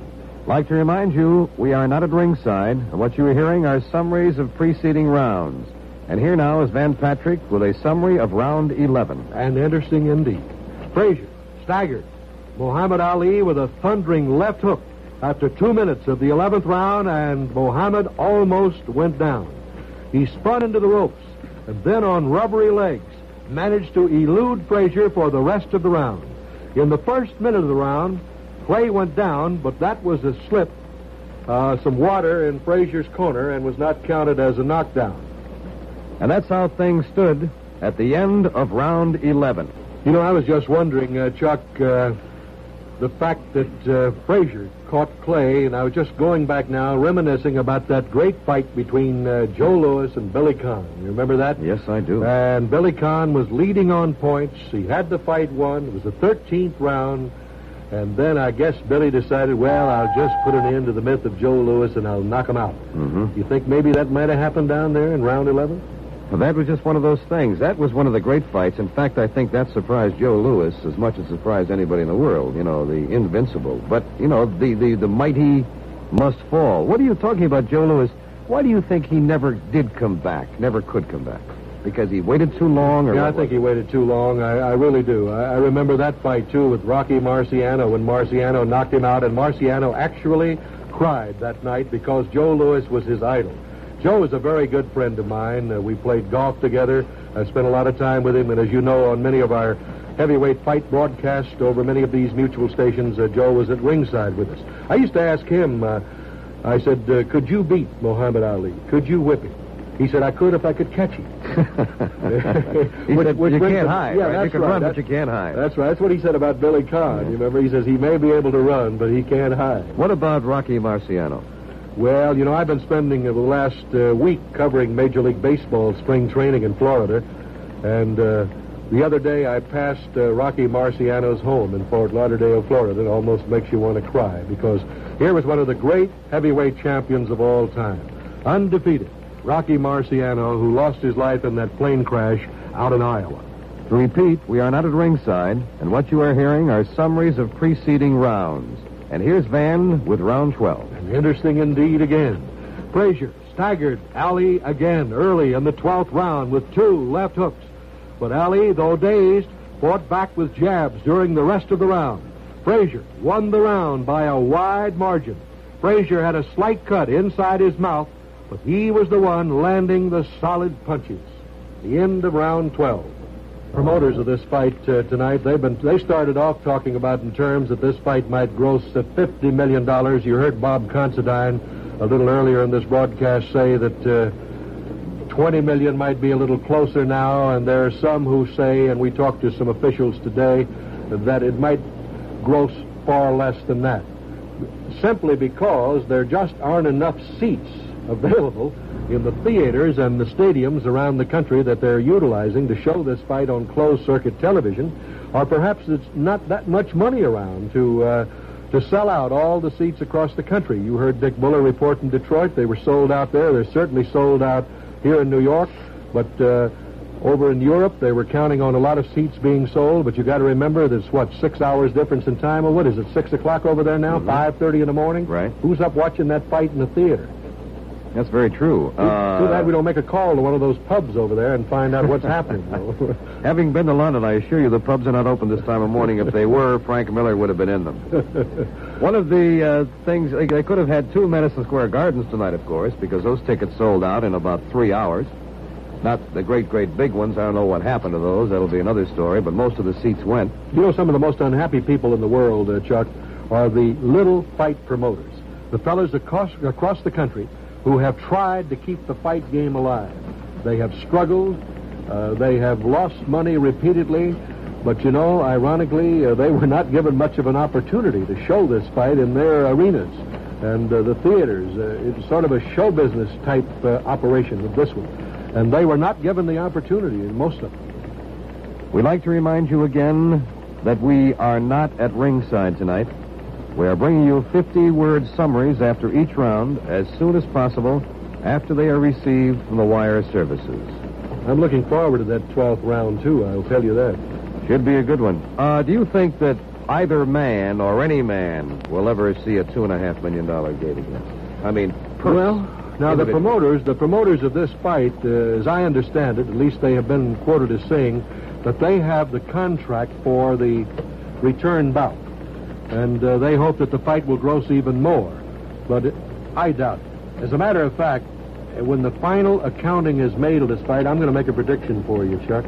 I believe they're going to lose money. I really do. On the overall? On the overall. Well, we're continuing with our summary reports. We are not at ringside, and what you are now about to hear will be a summary of round 13. Round 13. Frazier won the 13th round by a solid margin. shaking off Ali's long punches, crowding him into corners. Frazier took a few punches to the head, landed solid shots to the body, and once snapped Ali's head back with a left hook. There was no bounce in Ali's legs as the bell clanged. We have had many phone calls, complaints coming in, asking how many rounds each fighter has won. We'd like to advise you that under the order of the court, we are allowed to give only 50-word summaries between rounds and must stick just to that summary from the Associated Press, Reuters, or United Press International. Now, we cannot give you any other information. And let me say this, Chuck. Following the fight. The people right there don't know, because the judges and the referee keep their voting a secret. The people watching at Madison Square Garden have no idea of what the voting is. Of course, they are watching it, and they can make up their own mind, and the writers covering it can make up their decisions, but they don't mean a thing. It's the judges, the two judges and the referee in New York State, who will make that decision, and they will not give that decision until the fight is over. If the fight goes 15 rounds, it looks like now it's well on its way to going 15 rounds, but they don't know either, so I don't know how anybody could be complaining. Well, since we are restricted in our coverage, we give you the information we can under the order of the court. We'd like to remind you, however, that directly following the broadcast tonight, we are going to have a big round table, and you're going to find out exactly what happened and why. And Don Cricky and Van Patrick, Bob Considine, and a group are going to come over and sit around and give us a first-hand opinion and a first-hand report on everything that happened. It should be one of the best post-fight broadcasts, Van, we've ever had, because everybody, I think, will be waiting to try to find out what happened and why it happened. And that's, I think, I like critiques sometimes a lot more than I do the actuals. I just soon sit back and hear somebody do a commentary. Not that I guess I do. I want to find out what happened. I want to see if it agreed with what I saw or what I heard. You know, that's a funny thing, too, talking about what you saw. And there again, you go, if you were watching the fight, you can be 9 rounds off in your picking of the fight. I mean, of how you scored that round in relation to the judges scoring of a round or the referee scoring. As a matter of fact, the judges themselves are way apart sometime, but in New York State, and the New York Boxing Commission under Commissioner Dooley has some very fine officials, and they do an outstanding job in this state. Well, did you ever go to a fight in your life when the thing was over with that you didn't hear some people applaud and some people boo? No, I've never been to any sporting event. That's right, because a lot of people see things differently from where they are. And that's why they have referees, and that's why they have judges right up front. And horse races. We were talking about great fighters before. If I were to ask you, Van Patrick, who is the greatest fighter you've ever seen, or based on the record book, which I know you know very well, who's the greatest fighter of all time, who would it be? Joe Louis. Joe Louis. Joe Louis. No way out of it. Well, I didn't see some of those fellas that you watched, Jack Johnson and Bob Fitzsimmons and some of those fellas, but I did see Joe Louis, and I saw a lot of his fights, and actually, he's the greatest fighter. Are they bartenders up in Pleasantville? Their names sounded familiar for a moment or two. No, but he actually is, and he's one of the greatest human beings, too, that I've ever met. He's been ill lately. Right. As a lot of people know, he's been in the psychiatric hospital, and but you talk to him, and he's at the fight tonight. He's at ringside, and I saw him just recently, and they held a big dinner for him in Detroit just a couple of months ago, and Bill Cosby was the MC, and they raised a lot of money for Joe Louis. But you just wonder how much money Louis could have made today had he been fighting. In round 14, Muhammad Ali had the edge in the 14th round, landing punches off the top of Frazier's head as Frazier took punches in an effort to get inside and land a big wallop. Joe had a slight cut alongside his right eye. Frazier also had a swelling above his left eye. We've got one more round to go at Madison Square Garden.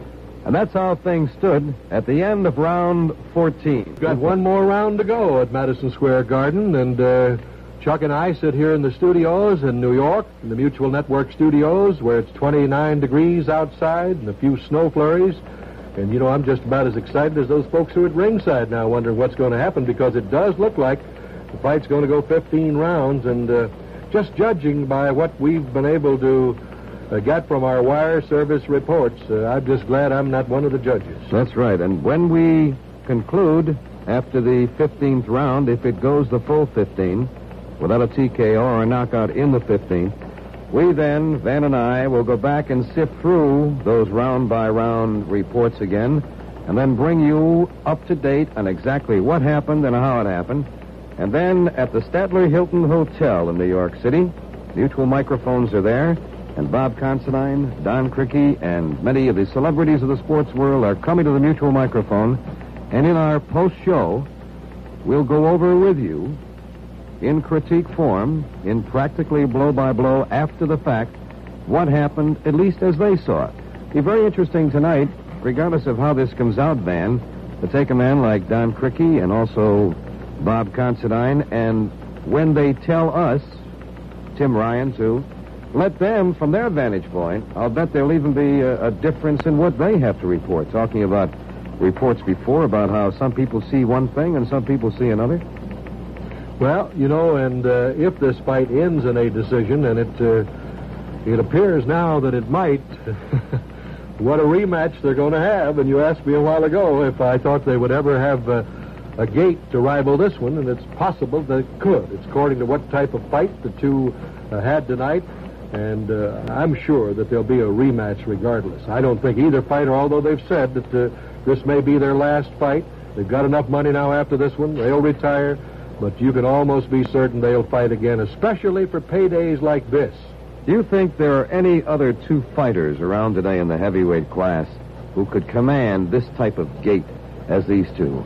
Answer that after I tell you, Van, and remind everyone again that we are not at ringside. Are there any other two? Oh, no.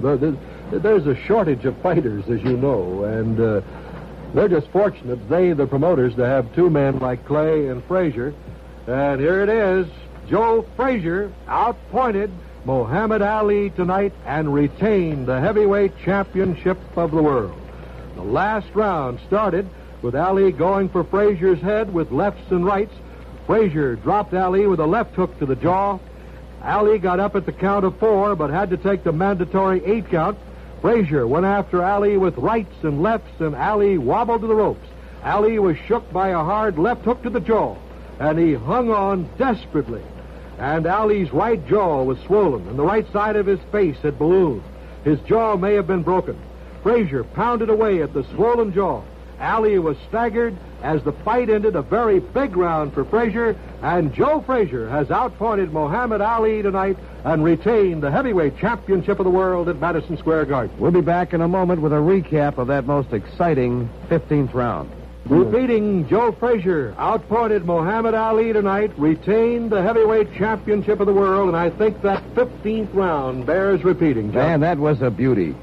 The last round started with Muhammad Ali going for Frazier's head with lefts and rights. It could be that Clay figured maybe he had to score a knockout to win the fight. Frazier dropped Ali with a left hook to the jaw. Ali got up at the count of 4, but he had to take the mandatory 8 count. Frazier went after Ali with rights and lefts, and Ali wobbled to the ropes. Ali was shook by a hard left hook to the jaw. He hung on desperately. Ali's right jaw was swollen, and the right side of his face had ballooned. His jaw may have been broken. Frazier pounded away at the swollen jaw, and Ali was staggered as the fight ended, a big round for Frazier, and here's more. Here's more. It's a first loss as a pro for Ali, who was deposed as heavyweight champion for refusing Army induction.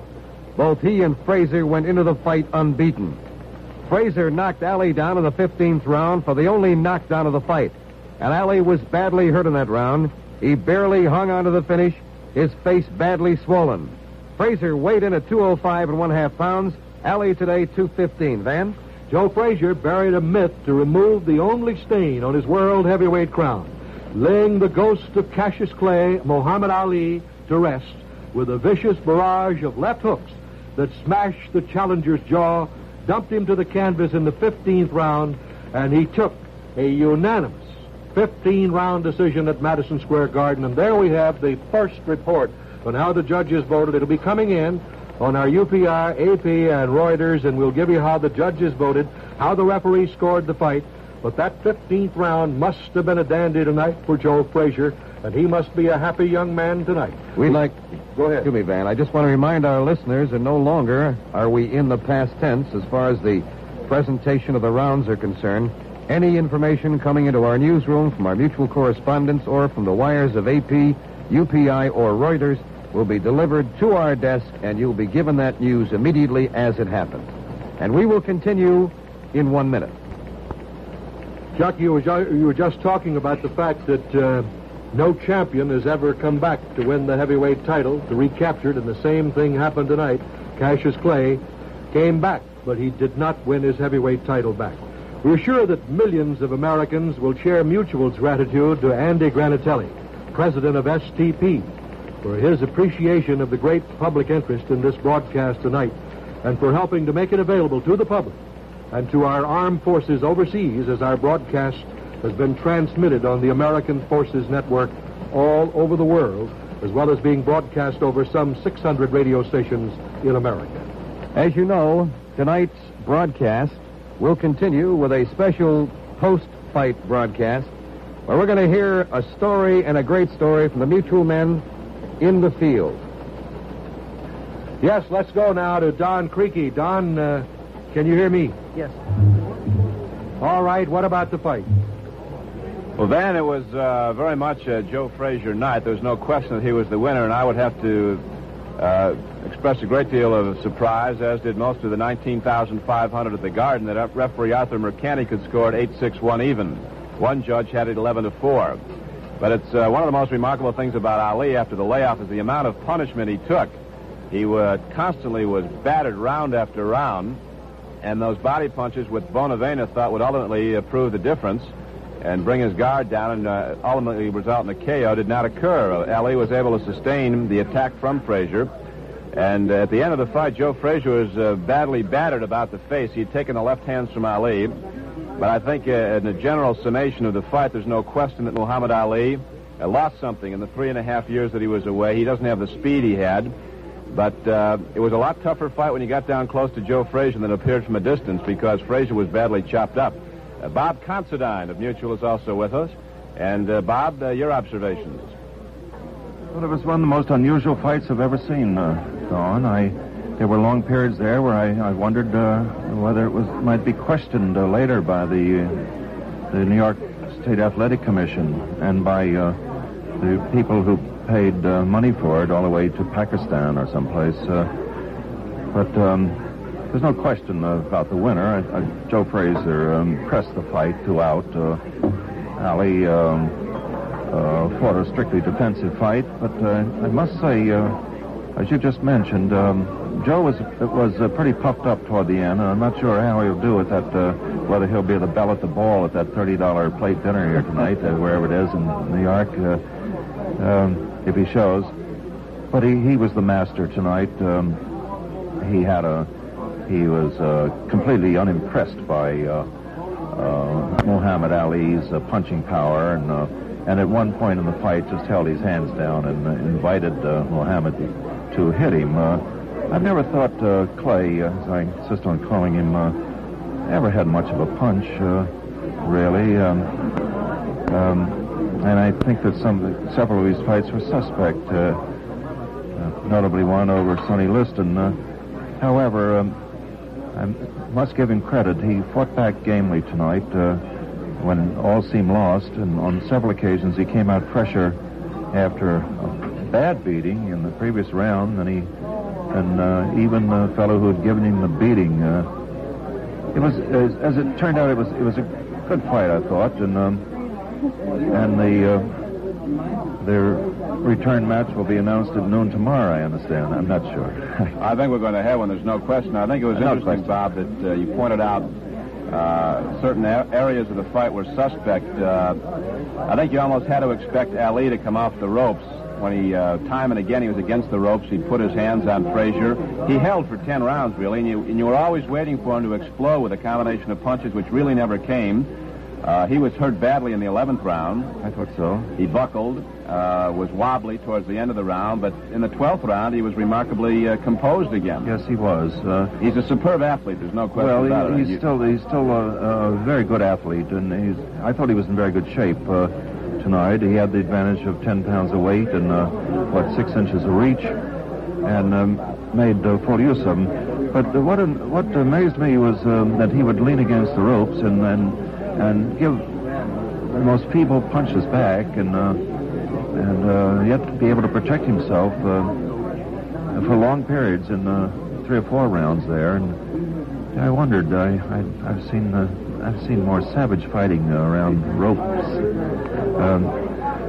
It was his only injury, I would say. He's suffering from a very bad case of third degree rope burns.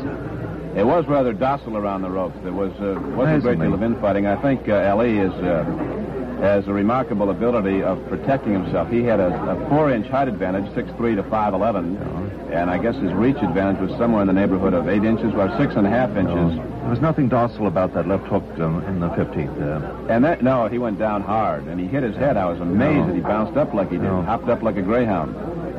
But the one thing about Frazier is relentless pursuit, and I would think just from a standpoint of how he took the fight to Ali, he was fighting the whole time, Joe Frazier. There were times when he wasn't as effective as at others, but he was always throwing punches. He seldom did. He did 80% of the fighting tonight. And I don't know what the union rules are in this peculiar arrangement of $2.5 million each, but I think he deserves more money than out of the $5 million pot than Muhammad Ali, because he did more work. Well, for $2.5 million each, you can get Considine and Cricky in there tomorrow night. I would think it would be a valid rematch, and I must say that the promoters share my thoughts on this. Bob, we'll be coming back to the Statler Hilton in downtown New York, across the street from Madison Square Garden, in a minute. It is a great privilege for me to introduce Muhammad Ali, one of the greatest sportsmen, man known around the globe, also poet and a painter. But there is another dimension which Ali will explain. But Ali, before I give you the floor, may I give a chance to President of Correspondent Association to greet you. I don't want to waste any time. Let me just say Salam Alaikum and welcome to our midst.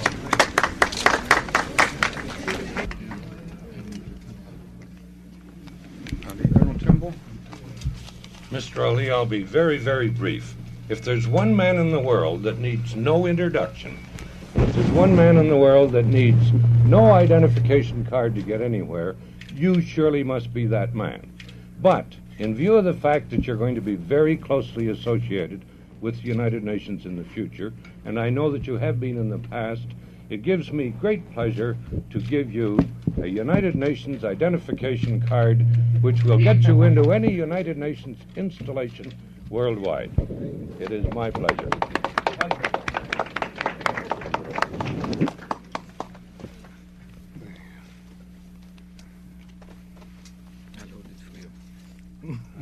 That's it. He's trying to take my card. Yeah. He can give you my card. I hold my own card. Hold my card. I can't help it. It's the best card I got. Yes. I imagine some of you will have a few questions or two. I don't have too much to say. Would you like maybe to say something about your meeting? Yeah. Mr. Ali, you are going to referee a match in Uganda before the General Amin is going to be one of the contestants.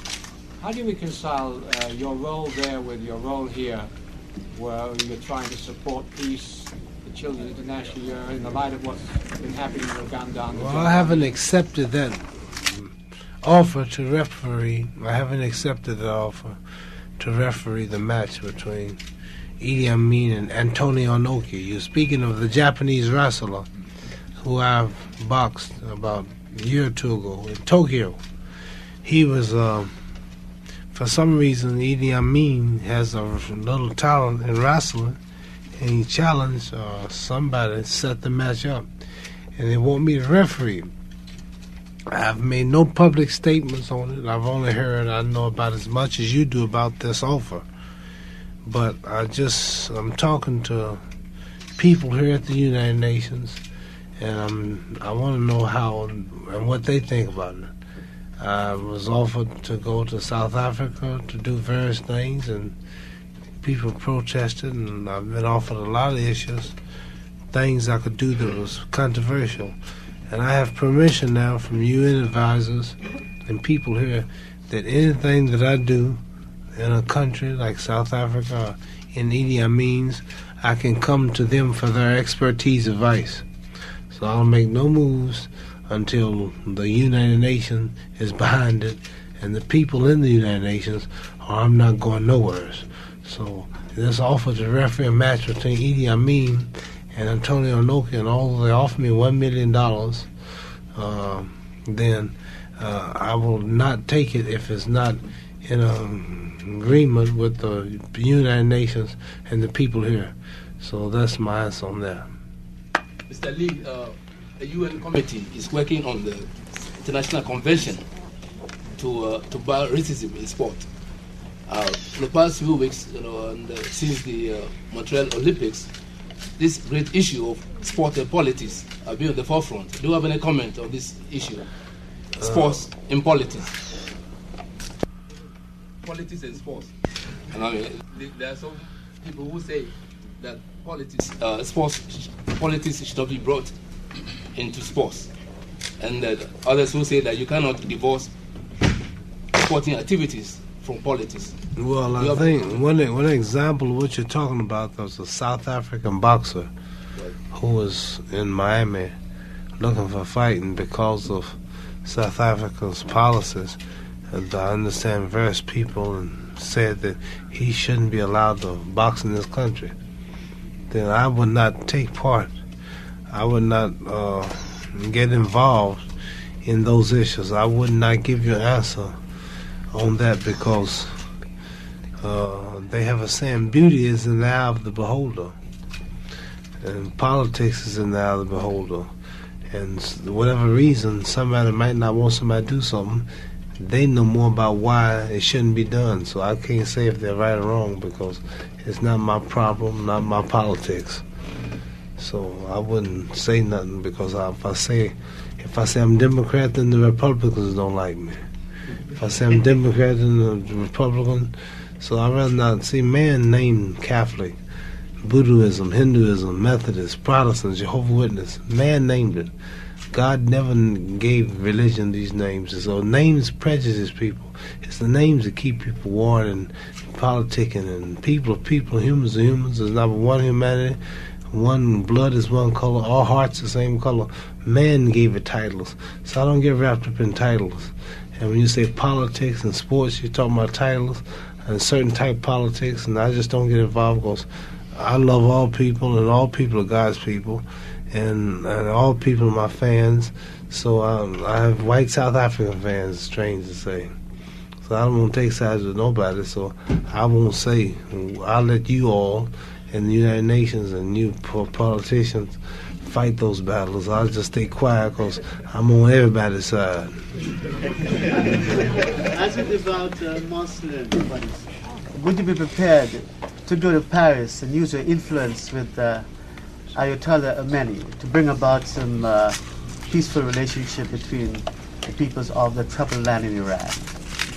I would be honored to do something of that kind. Ben, you must realize a black man from America, not that educated, and became a great boxer, and now talking here at the United Nations and about world sources, and you asking me a question like that is a great honor.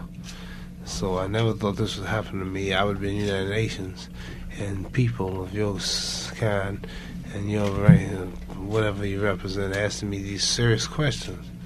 So I would do it only if I could talk with somebody who's authority on those two countries.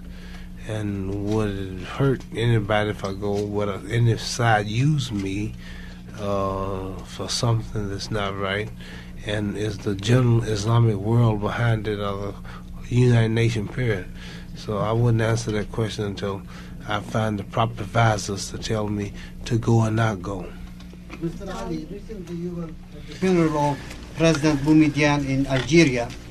Do you have any information as who would be the next president?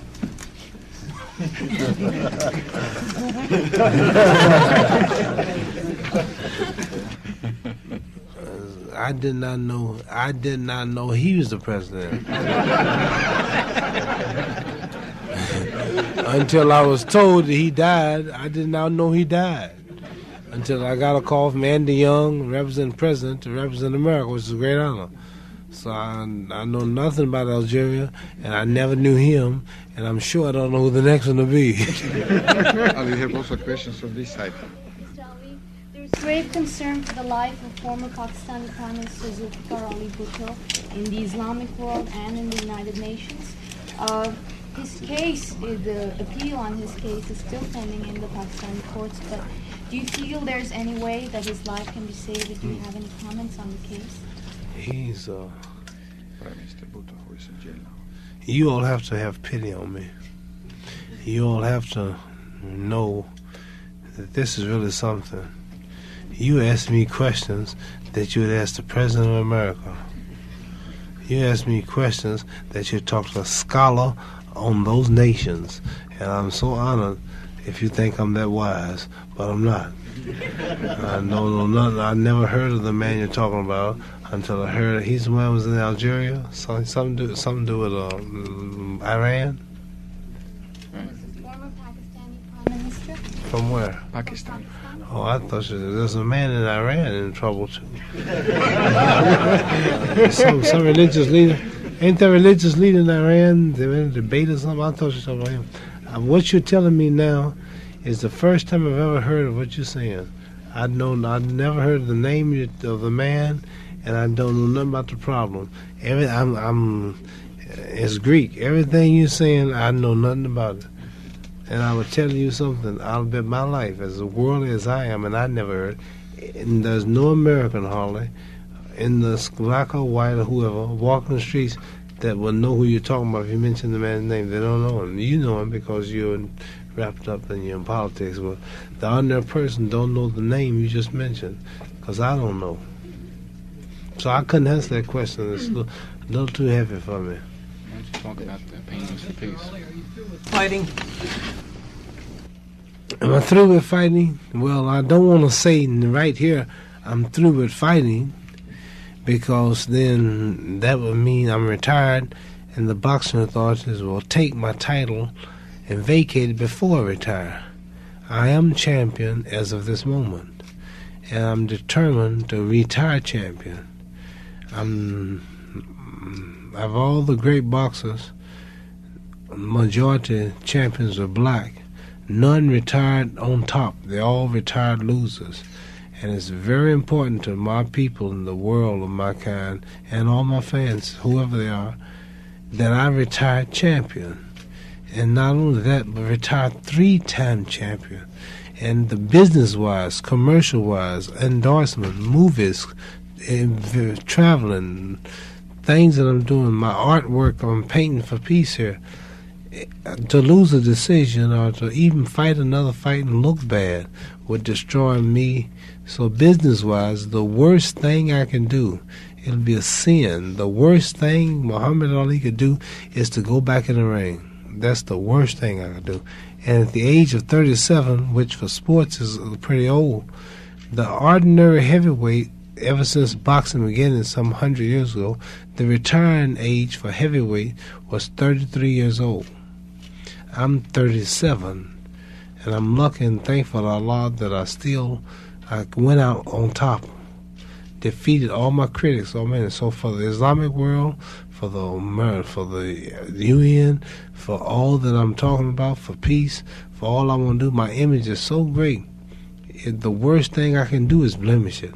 If they offer me $50 million tomorrow, I would turn it down because the heart's involved. See, people have heart attacks in the Muslim countries and African countries. They love me so much, even if I get hurt or if I should go out a loser, they'll feel bad. Some countries, they have Malaysia, Philippines, they actually have holidays. People in Algeria here too. People don't go to work on days that I fight to watch television. They take it so serious. It's a spiritual thing. So for me to lose, to take a chance on looking bad, just to get some personal money and trade that for the hearts and the pulse and the souls of all the people who follow me, that would be the worst thing I can do. So I'm telling you now, I don't never plan to get the ring in, but I'm still the champion as of now. Until I announce my retirement, which will take place soon on national network television. We'll have something called the last 15 rounds. We'll show 15 rounds of my best fights, then I'll retire, and we'll let the other fighters go on. I'll go and be champion forever. I want to say another thing. I'm an artist. You all didn't know that I paint. My father's a sign painter. He's a commercial artist. And I draw pictures with meanings and to tell stories. And I'm painting now for peace. And tonight, what are we going to be tonight? At the Roseland. At the Roseland. Or invite everybody at 9 o'clock at the Roseland. Where's the Roseland located? On West 52nd Street. On West 52nd Street. It's going to be the largest opening art exhibition. This will be the largest opening art exhibition for any artist. It will be the greatest of all time. We have more questions on this set. As you know, that one of the goals of sports is to promote peace and friendship among nations of the world. And I don't mean to drag you again into politics. As a Muslim, as both a Muslim and a peace lover, what is it, in your opinion, that has been making peace in the Middle East so impossible or almost impossible to come by? What's making peace so? Well, see, there are laws and realities that Allah, God, laid down for man to follow. There are laws and realities, and these laws must be obeyed. There's a law called the law of gravity. You have to fear and respect gravity. What goes up comes down. There's a law that says if a meteorite should get out of orbit, it burns up. You see a flash across the sky. These laws are as fundamental for us to obey as they are the rest of the universe. Man is the only thing in nature that don't obey God's laws. So you suffer. If we were riding on a metro liner from here to Washington, D.C., and we were asleep, and we got up and we started walking like some people walking to sleep, and we walked over to the door, and we pushed the button, the door opened, and we stepped out of the train while it was running at 90 miles an hour. Now, you're under delusion. You may think you're at home, but that will not help you when you step out of the train. Although you really think you're at home, the reality is you're not at home. You must obey. Now, and when you fall, and you'll probably kill yourself, even if you still keep your delusion, and the ground and the door of the train will not turn into the door of your house. Now I'm saying something. I'm getting the point. Now, I'm getting the point. Now, Allah laid down laws, and many of us in the Muslim faith don't follow. The spiritual people, Christians don't follow them. We obey man's laws. You're in the United Nations now trying to solve the world's problems. We go to presidents who try to solve the world problem. We don't take the Holy Quran, the Bible, and say, what did God say on this? We try to solve them, and we're falling. There's more whores, more crime right in your city around the United Nations than in this country. You can't stop it. Right in Washington, there's more prostitutes, more crime in Washington than the capital anywhere in the world, because the man's laws can't solve it. Only when you start following Allah, God's laws, these problems will be solved. Now, all the reason you don't have no peace in the Middle East, I believe, is because neither side follow the laws of God. The people over there, I'm not saying nothing about who or where, but when they come to this country, they're no longer Muslims. They seem to forget the way they pray, the way they dress, and over there they're so strict and so righteous. And when they come here, those with money, you don't know who they are. And this not just Muslims, but all people I see do this. So this is why we're suffering, because we don't follow God's laws, and the religious thing is not really taken seriously. We have last two questions. Ragida first, then you. wanted to know, Mr. Ali, since you are presenting the painting to the United Nations and you're having this big reception, what is the actual benefit for UNICEF or the children of the world of this whole? I mean, is there a certain thing that you're aiming at, financial support? I think you could just make that a little shorter. What are you giving to the United Nations, You're the Child, that would benefit UNICEF? Thank you. Well, I'm giving a painting, and I have an expert here. We have a message in my painting, and not only that, I'm having an office in the United Nations where I will come and I'll paint more pictures. We'll auction these pictures off. Yes. Yeah. Mr. Ali, and I have an expert. as you know that President Carter, up to now, he failed in the bringing peace in the Middle East. How would you like to volunteer and mediate between the Israelis and the Arabs? I'm not as dumb as I look.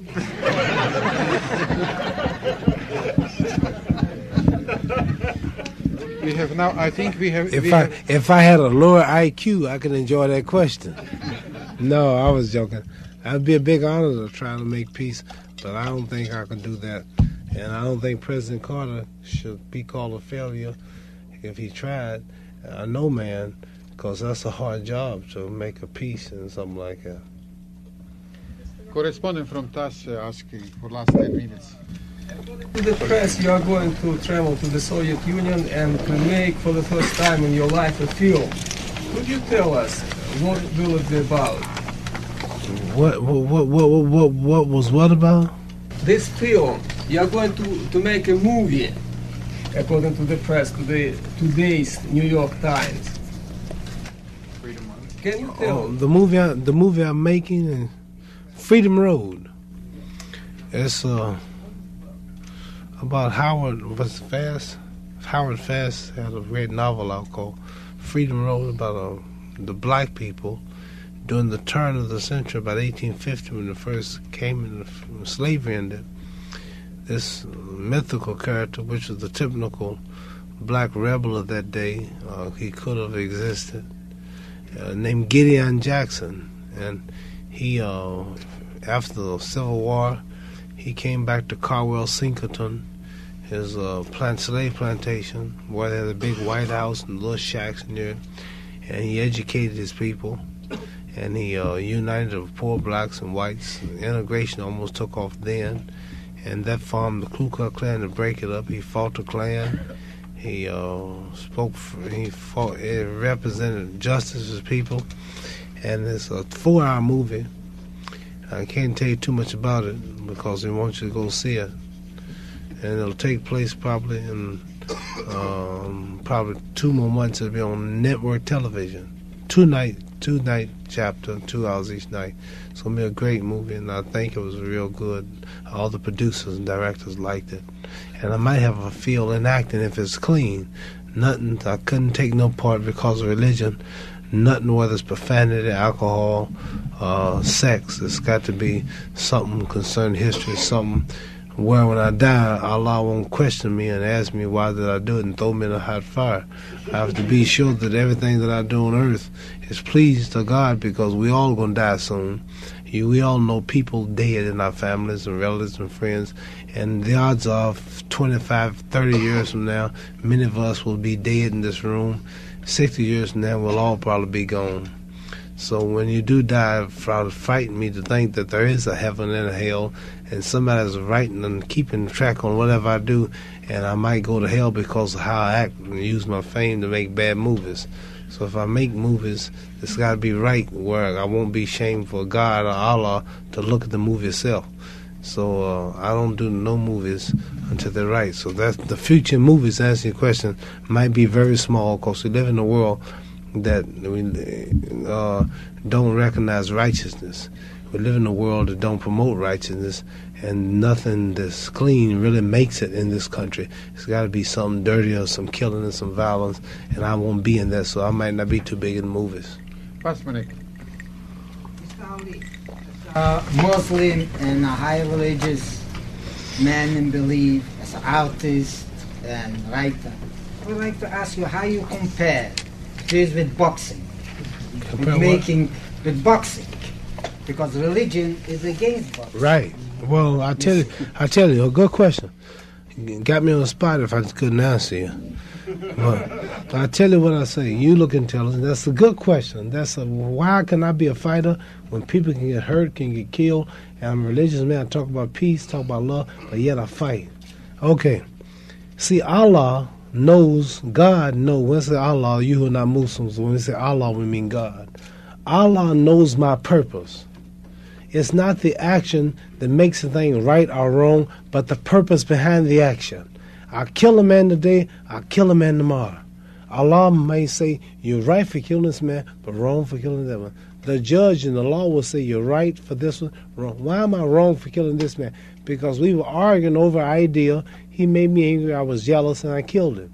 Why did I kill the next man? Because I got to my house, my children were laying on the floor, throats were cut, my brother was shot, and the man was in the bed raping my wife.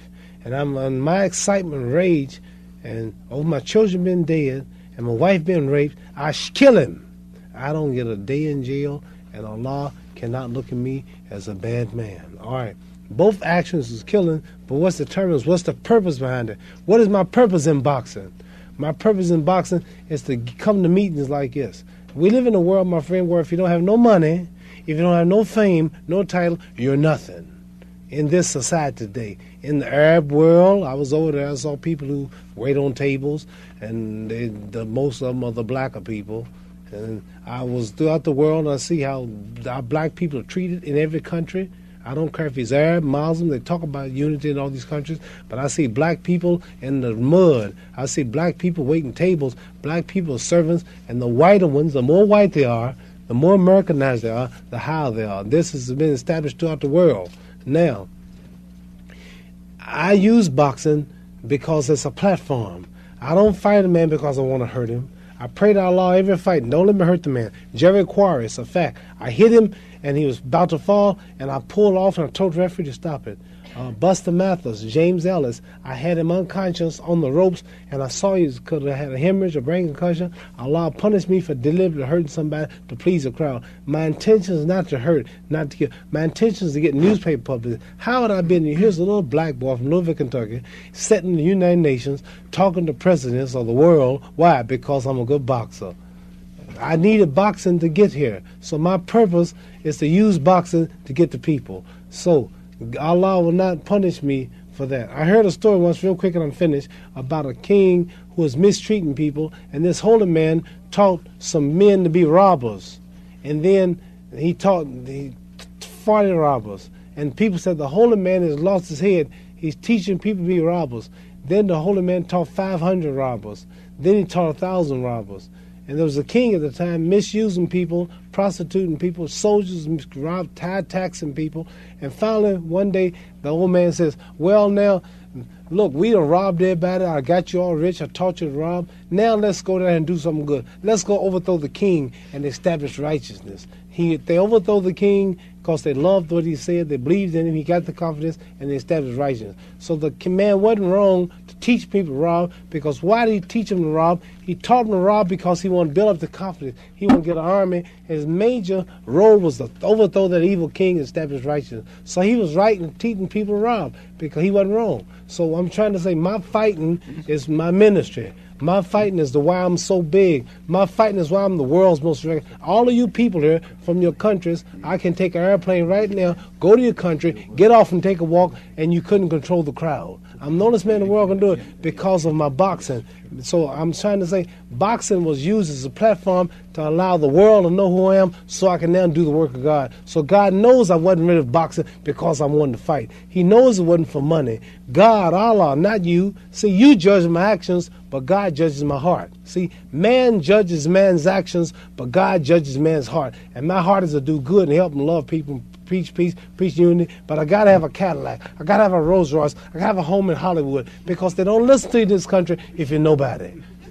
Last two questions, sir. So that's why I box. That's why I box. So on those bases, God will not punish me, because he knows what I'm saying now is true. Now, charming lady would like to ask. Totally.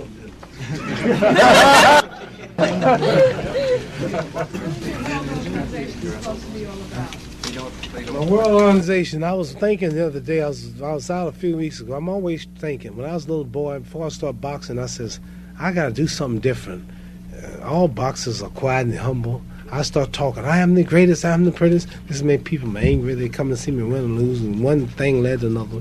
And so I went to Brezhnev the other day, and I was over in Russia, and they said, Brezhnev want to see you. Antonio Dobrynin, UN told me, ambassador in Washington, Antonio Dobrynin to Russia.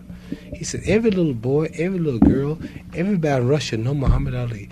Old people, wherever you go, no American, they know nobody but Muhammad Ali. No World Series, no Kentucky Derby, no Indianapolis 500, no Super Bowl. They only know Muhammad Ali. In all of your countries, away from Pakistan, Morocco, Arabia, India, they seen. I said, I can't just go fishing or I can't just make movies. I got to do something. I went to Seoul, Mr. Shabazz back there. We were in Seoul, Korea. We went to Seoul, Korea. We had 2 million people in the streets of Korea. We went to Hore Boumedien's funeral. President Carter's aide, Andy Young, called me and says, Ali, only Muslims can go to certain prayer service. We think you, almost American, can go in. I flew over there with Chip Carter and Blumenthal and Secretary Chair and all of this stuff, and I'm sitting up here with men in the UN. I'm just a boxer. And the mayor of New York welcomed me, and people all on the streets looking. I said, "What now? God's calling me for something. What am I going to do? I just can't just do nothing." So I said, I'm going to start me an organization called WORLD. It's WORLD, stand for World Organization for Rights and Living Dignity. 5 letters. Each letter be black, brown, red, yellow, and white, representing all nations. And we'll do all we can to make peace between nations on a social level. No politics involved, no race involved, no religion involved. Just all people trying to better. We set up office in the Brezhnev. Some authorities said they can give me a spot in the Russian Kremlin. We can get a spot in Bangladesh.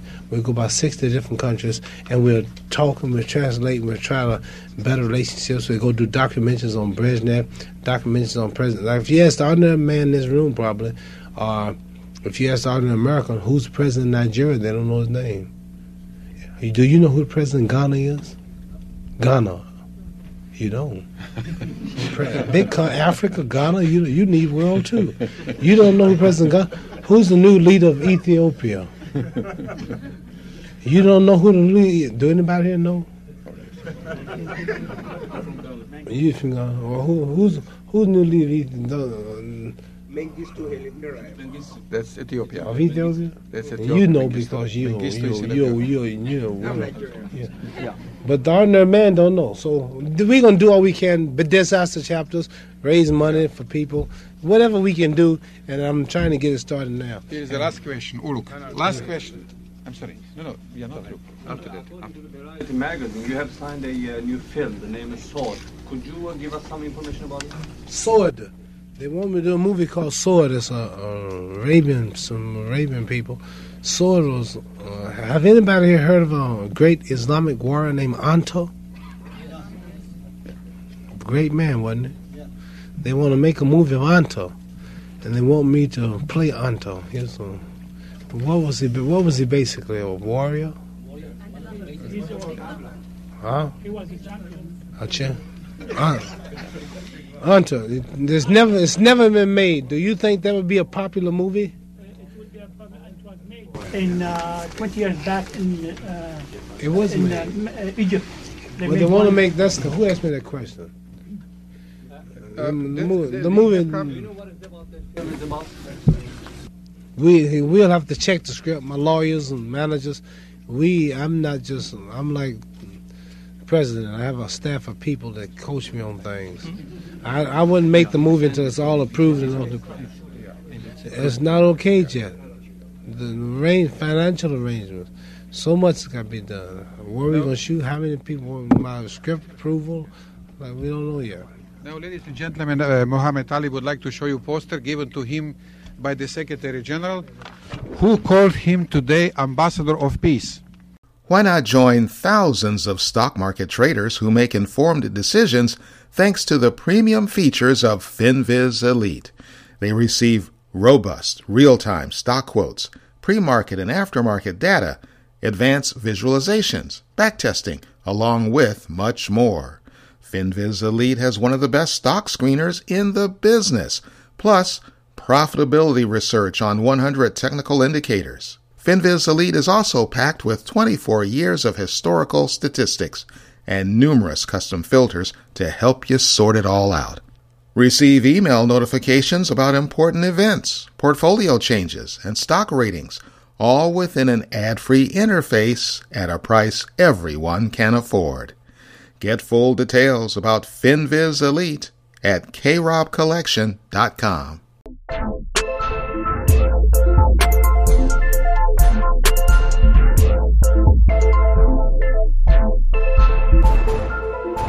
I hope you are enjoying Audio Antiques, our Golden Age radio podcast.